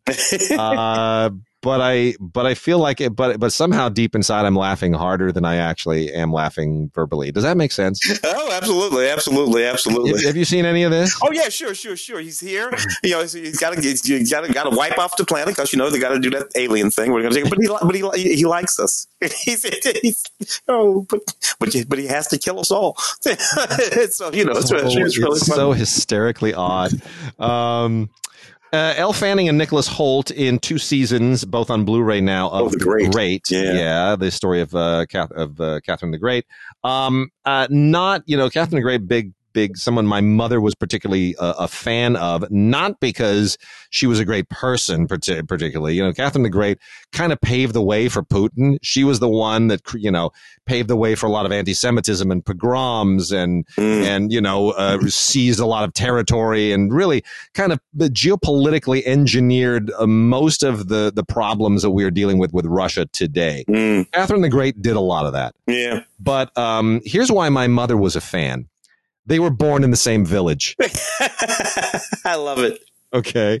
So, my mother was always like, Catherine the Great and I come from the same village. I'm like, you know what? That's fabulous. And that's terrific and good for you. But, you might not want to spread that around too much. Well, here it's played in a, sort of Me Too-y kind of feminist dynamic with Catherine having to deal with that with Nicholas's nutty guy. Nicholas walks around naked in the show.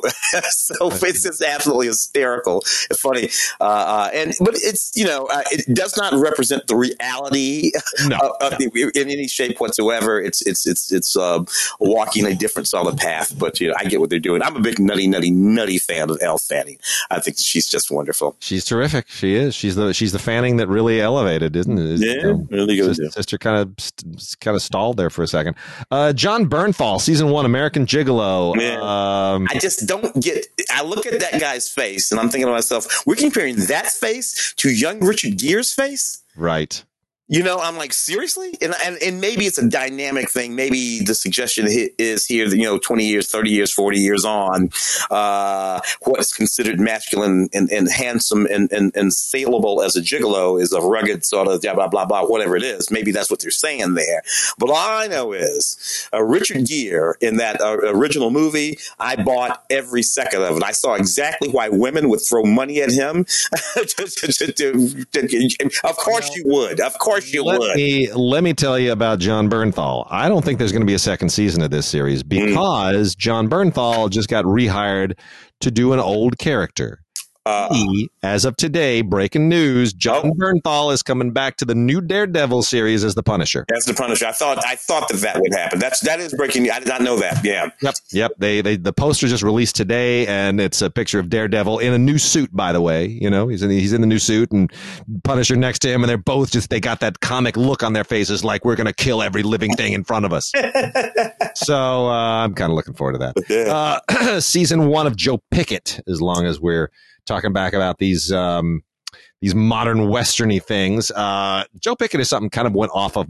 I didn't catch this at all. And it takes place in Wyoming. And it is definitely one of these modern western things that we're just talking about, also based on a book series by C.J. Box. And it's okay. It's very it's still very much in that kind of Longmire Justified pocket. It's a little bit there. So we'll see where it goes. It's a little more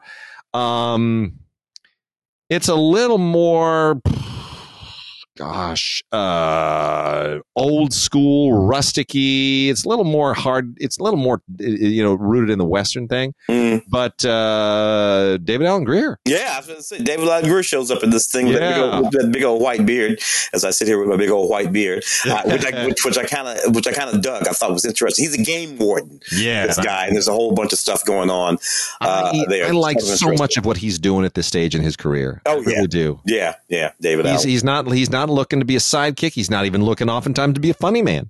He's just looking to just do some interesting work. Yep. And it sort of liberated him. The complete first season of Pretty Little Liars Original Sin. This is a new HBO Max spinoff from the whole Pretty Little Liars thing. I don't know if we need more Pretty Little Liars, Tim. This is just look. This inclination to just make another buck by spinning it off or stretching it out. I wish that inclination wasn't there. Yeah. Just you have the power. Just do a new thing. Yeah. Do a new thing. Thing. I just wish that would be, but it's not like there aren't times when I haven't loved that. Yeah. I can think of a few series where the spinoffs I've liked actually more than the original. I'm a ridiculous nut of the entire Stargate universe, all that kind of stuff, and I got to tell you, some of those spinoffs are better than the original Star. There was a movie and then all that kind of stuff. But generally speaking, I wish they'd just do a new thing. Yeah, I agree. And then we have lastly on the TV front, and then we'll wrap out with some new movies that are not 4K. The Adventures of Batman, 2 discs, animated show. You know, the original animated Adventures of Batman is perfectly fine. It dates reasonably well, I guess, but you know, the film. I mean, for Mark used to always rip on me for all how much I love the old Filmation animated shows. And they made 34 episodes of this thing, and I actually think they're solid. Well, I love that Bert and Adam is their voices. It's Casey Kasem as Robin. Oh, really? Casey Kasem does Robin here. That's not Bert and Adam?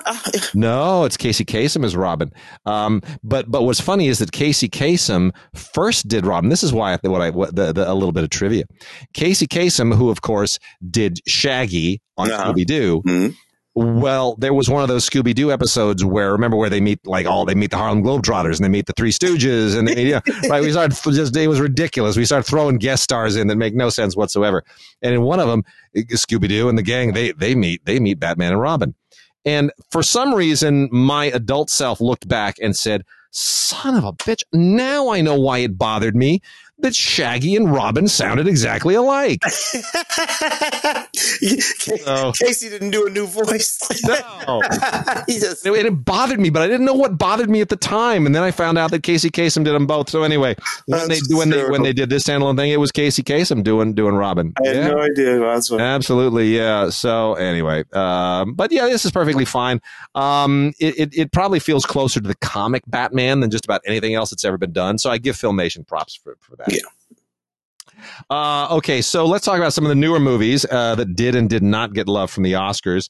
Let's start with Whitney Houston. I Want to Dance with Somebody. Wow, just kind of came and went and really, really fast. Look, I'll let you in on a secret. I appreciate that young actress. She's wonderful, and she was actually quite. I saw it. She was actually quite good. Very, very effective. But I got to tell you, in the Black community, the casting of that young British actress as our beloved Whitney Houston from the Hood, that was problematic, man. I can't look. Maybe this is a crazy way for people to think, but I can't tell you. I did not talk to everyone's engaged about that movie. That's the first thing that came out of their mouth. Is that chick's not from around here. Yeah. People take these things very personally, man. They really, really do. There was a bit of an issue, frankly, with Cynthia Erivo playing Aretha Franklin in that television. I was going to bring that up too. Because Jennifer Hudson did not face that blowback, and Jennifer Hudson, I thought, did a much better job. Yeah, in the feature film. Yeah, mm-hmm. There has been this conversation in this moment about British actors taking over a lot of iconic American roles, black and white, right? Mm-hmm. David Oyelowo playing Martin Luther King. For a moment, every single iconic American superhero was British. Spider-Man was British, and Superman was British, and Batman was British. Lincoln was British. Yeah. Right. So this, God love him. We love Chewie. We love Man Who Fell to Earth. But 12 Years a Slave, Chewie was British, right? I know what you're saying. There was this moment where everybody kind of felt like, you know what, could some American actors take over here? And it's not that the performances weren't great, but they were great. There is something when you are rooted in the culture that you are portraying that you bring an extra layer of depth to it. And depth and understanding. And even if it's just about the audience, the audience is sitting there with this idea in their head. And the idea is the idea, and you can't get it out. So I don't know. There it is. But nevertheless, she was quite good in that movie. It's a well-made movie, but it's bumping up against a cultural dynamic that I think some filmmakers might want to start paying attention to. Yeah, I hear you. Well, here's another one that got no love from the Oscars. She Said, and I thought this was going to be one like a major Oscar contender for a minute. Man, did I get that one wrong. Blu-ray DVD combo set, Movies Anywhere code. Basically it's All the President's Men, except it's about the New York Times journalists, the two women who blew open the Harvey Weinstein scandal. And I think this is better than All the President's Men. I think this is better than What was it? The one about the the Insider, maybe? No, which one? The priest abuse scandal. Spotlight. Spotlight. Thank you. Yeah. I think this is a better depiction of investigative journalism than either of those movies. Granted, the scandal that it's depicting is very inside Hollywood. It doesn't travel as well with general audiences as something that is about, the tobacco scandal or something like that. Yeah. The Catholic Church. Or Nixon. So we're dealing with Harvey Weinstein, and how many people really want to pay attention to Harvey Weinstein right now, who's still in the news and still going to prison? So Carey Mulligan and Zoe Kazan, though, are phenomenal. I think it's an unbelievable screenplay. I think it's incredibly well directed. I just think it's a monumental effort. It just didn't get any love, and that's kind of sad to me. Makes me sad for Annapurna as well, who produced it. But Andre Braugher is phenomenal in this. Samantha Morton is unreal. Samantha Morton has one scene. It's almost even just one monologue, and she steals the whole movie. She's phenomenal. And Ashley Judd plays herself. And there's something to be said for that. So, I mean, I still think She Said is an unbelievable movie. I still recommend it, but man, it got no Oscar love. Yeah. That was one of the ones that did not rise. The Inspection. Interesting movie. The Inspection has gotten some independent love. Yeah. Get some Oscar love. But I think this is a film really worth paying attention to. This is Elegance Bratton is the very talented young man, first time filmmaker, wrote and directed based on his own experience, which is a story of a guy who was who's a drug addict and homeless and gay and had to somehow lie about all of that to turn his life around, had this really horrible passive aggressive relationship, kind of codependent and passive aggressive relationship with his mom. And he wants to turn his life around by joining the Marines, but you can't say I was gay, or I am gay, and I've been homeless, and I'm a drug addict. You can't say those three things and get into the Marines. Yep. So you got to lie. And a large part of this movie is basically still the first part of Full Metal Jacket. It's boot camp stuff, boot camp sadism, fighting with the. But it goes into some really interesting directions. It's very revealing, and it's a really well made film. And I think Elegance Bratton has some real chops. I think he's going to be a really interesting filmmaker coming on. Gabrielle Union, very strong in this movie. She got a lot of love on the independent scene for really strong. And Bokeem Woodbine, Bokeem playing that drill sergeant. Very straight up.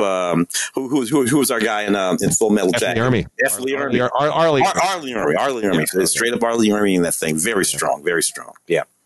Another film that didn't get any love, Bones and All. Yeah, I hate this movie. It didn't deserve any love. Look, I love our girl in that movie, but that movie was just foul and disgusting. Taylor Russell is amazing and wonderful. Timothée Chalamet, and I can give it. Mark Rylance in this movie is disgusting. He is disgusting. He is so off-putting. Everything about his character just made my stomach turn. And this is Luca Guadagnino. Yeah, intentionally so, but so effective at it that it was extremely effective at it. And I don't recommend it. Don't watch it. It's disgusting. No. It's a people eating movie. Just so you know, it's about cannibalism. Yeah, it's about young lovers who bond over the fact that they have this like whatever genetic mutation or whatever it is, but they are compelled to eat people. And how do you eat people without killing people? Because they know that killing is wrong. So you hang out with other people who kill people, and then you just eat the people that they kill. Yeah. I mean, it winds up being just foul and disgusting, and it's just a nasty movie. It really is. And Taylor Russell's wonderful, and she almost saves it, but man, what a nasty movie. The Old Way. This is interesting. Nick Cage is just making these cheapy knockoffs, and this is another one. But I will say, there are elements to this. This is like if you did a low budget remake of Unforgiven with Nick Cage in it. This is basically that movie, starring the girl who was from the remake of Firestarter, the reboot of Firestarter, playing his daughter. Nick Searcy, who I know, is tremendous. Nick Searcy owns this movie. Like Nick Searcy is acting in a different movie from everyone else. Nick is acting in a real movie, and he's kind of daring everybody else to come up to his level. And you can tell everybody else is sitting there going, but Nick Cage is in the movie too. Shouldn't I be acting down to Nick? Why do I? No. But and in fairness to Nick, he's pretty good. So I mean, it's okay. It's as you said, 25 years ago. Yeah. You know, with Nick Cage, with his status, the status of Nick Cage 25 years ago, this would have been it's like you said, Unforgiven. It's Unforgiven. And Nick Cersei is still in Unforgiven. He's like, let's just do it anyway. Let's just do it like it's Unforgiven. I didn't think it was bad at all. I rather enjoyed it. It amazes me the people who show up in some of these movies. Like if I were to say to you, oh, dude, there's a new movie. It's got Robert De Niro and John Malkovich in it. Wouldn't you normally go, oh, that's going to be an Oscar contender? But somehow when you stick Jack Houston in it and you call it Savage Salvation with the tagline, payback is dirty. What? It's like now this is some cheesy B movie straight to video. What is this? What are you doing, Robert De Niro and John Malkovich? What are you doing? Oh gosh, it's just. And I like Jack Houston too. You know, but how could this just not come together as a real movie at all? Even you'd figure with John and Robert in it, it would be a real movie just because you're walking around in it. It's a vigilante revenge drug movie. That's all it is. And they make like 50 of those a year, and I don't know how they get the money to make them. Well, it's set it has to do with the whole opioid thing. You know, somebody overdoses. You know, Robert puts on that he's a sheriff. What is he, a sheriff or something like that? They're these sheriffs. They're going to go out and they're going to do what they're going to do. I am loving what David Harbour's doing with his career. His whole springing out of Stranger Things. You know, we have a Ghost on Netflix, which I think is where he's the ghost and he has no verb, no words, no dialogue, and the whole thing is terrific. And I gotta say, man, Violent Night is just a hoot. I didn't think I'd like this movie, where he plays. It's basically Die Hard with Santa Claus. You know what? David Harbour just has so much fun with this part. He really does. It's the guys from John Wick said, hey, why don't we remake Die Hard? Well, that's boring. They've already made Die Hard. How do we make it different? I don't know. Make the Bruce Willis. Die Hard was a Christmas movie, right? Well, what if we're making Die Hard, except instead of Bruce Willis, it's literally Santa Claus. Oh, that's a great idea. That's how this movie happened. It's funny. Yes. Leguizamo's funny. Yes. It's good. Yes. I predicted it will become a Christmas cult classic. It absolutely will. It really will. It absolutely Too much fun.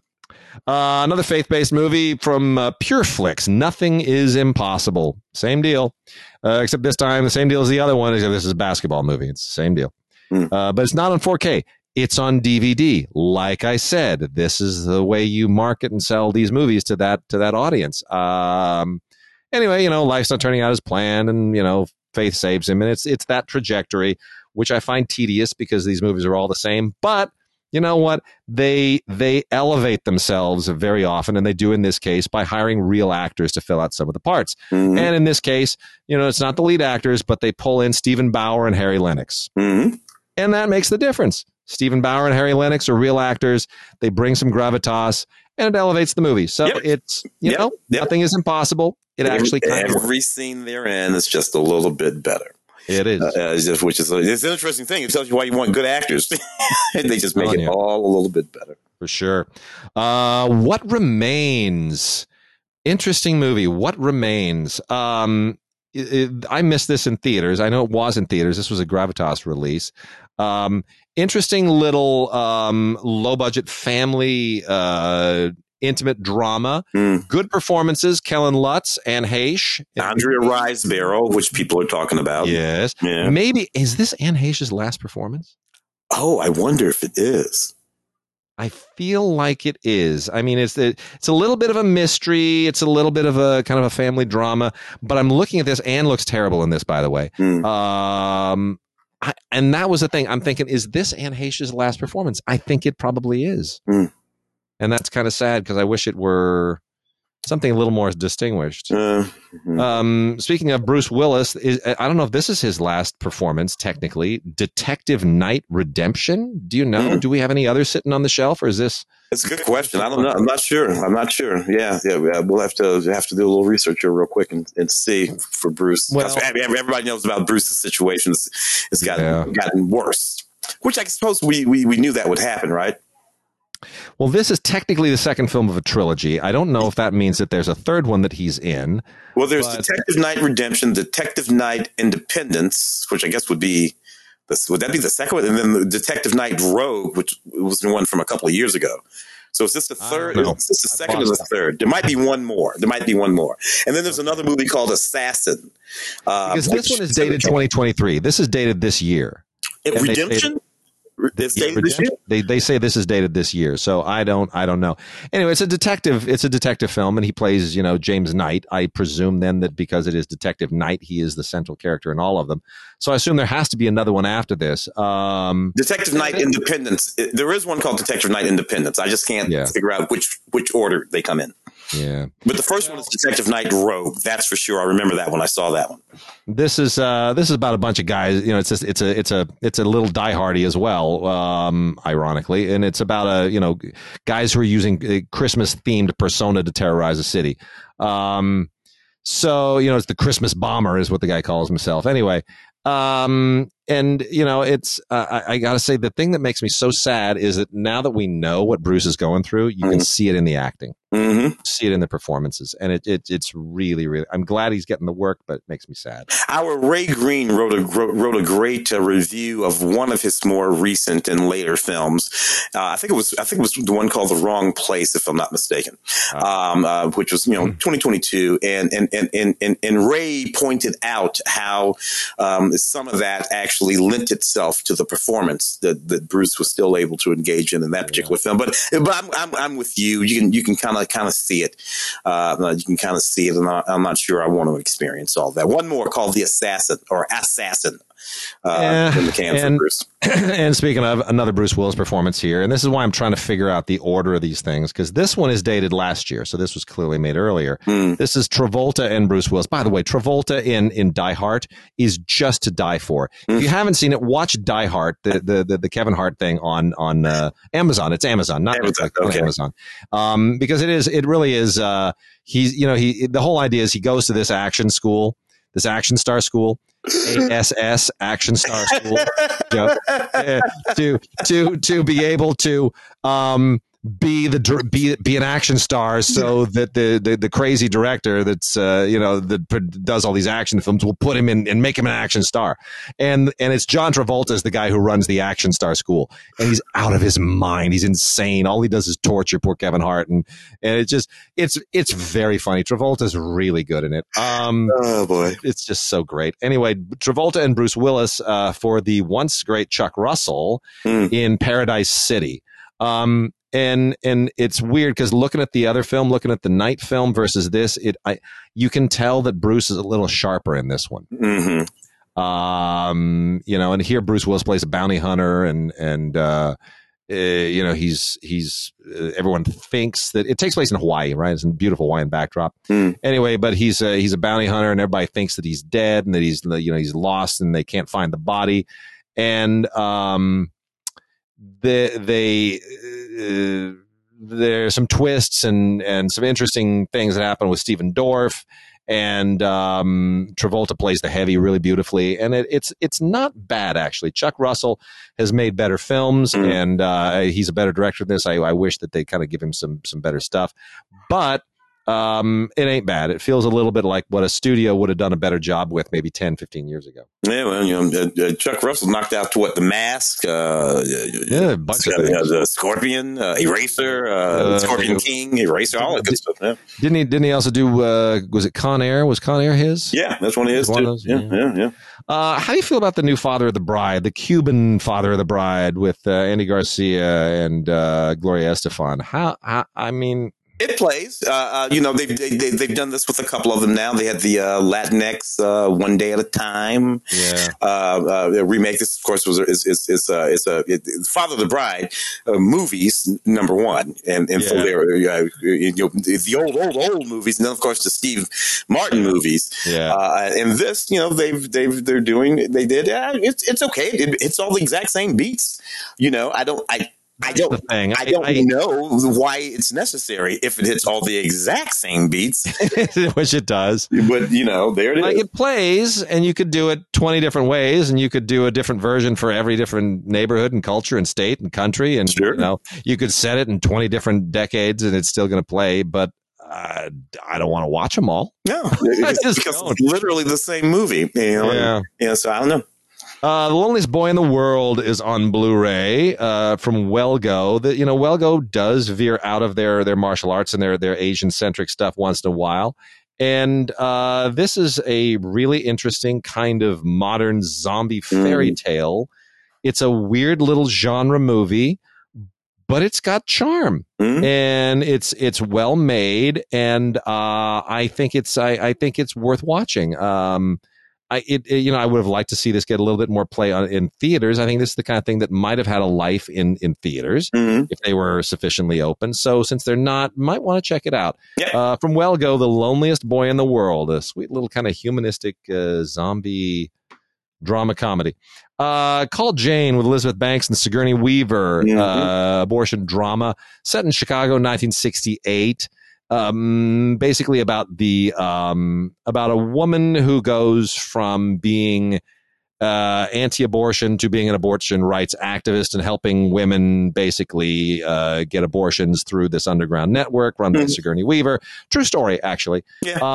That period right before Roe v. Wade. Yeah.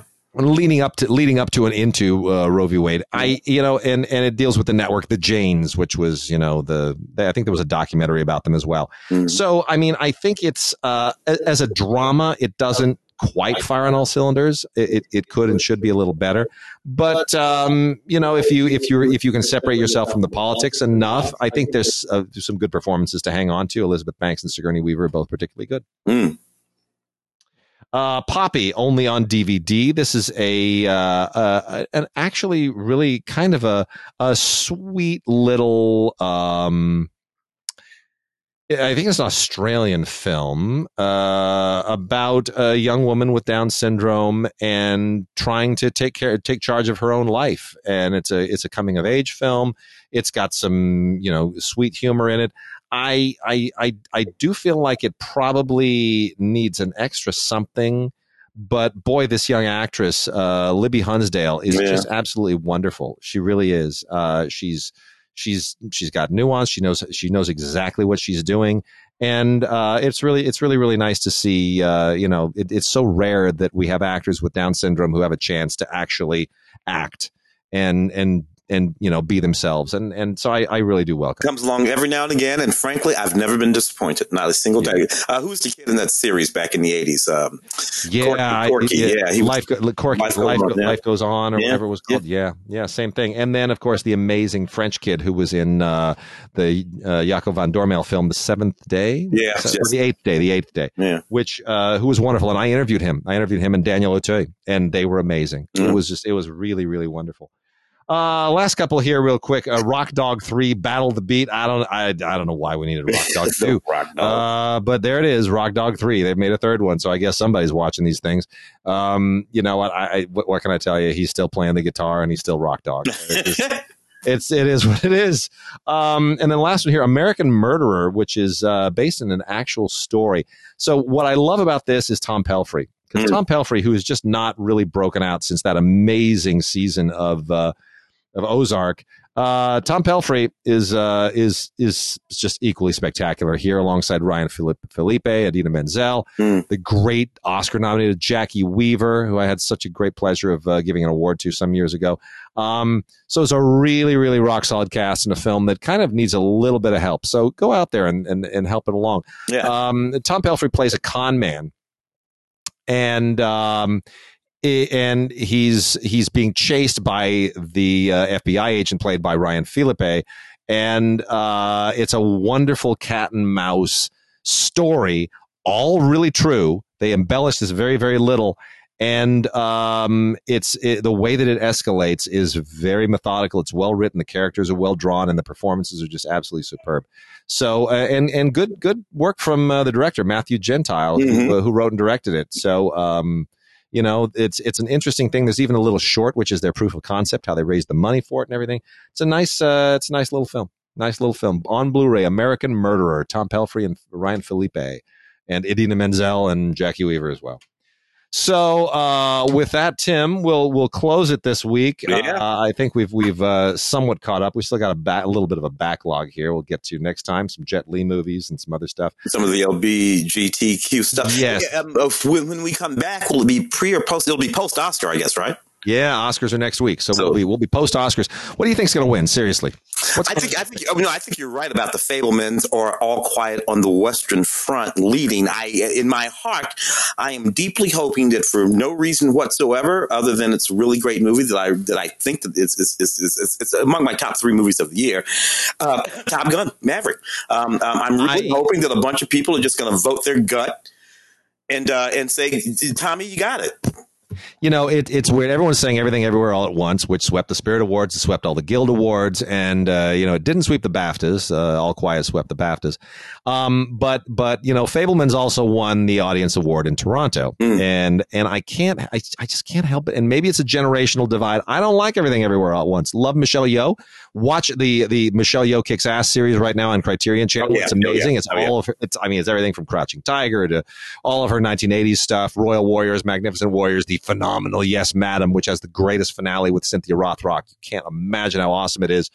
Heroic Trio, Executioners, The Stunt Woman by Anne Hoy, which is not a great transfer.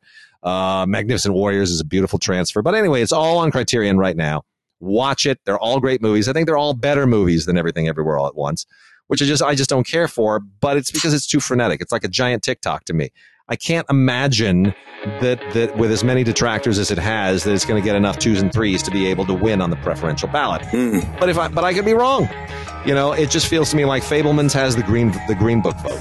Yeah, well, it's a phenomenon. It's a phenomenon. I got to tell you, that smacked me like nothing. But you nailed it. It is a very specific sort of dynamic, and it's a Hollywood thing. It has to do with that interesting mix of all the new people who are in that academy now. Yeah, yeah. That really sort of.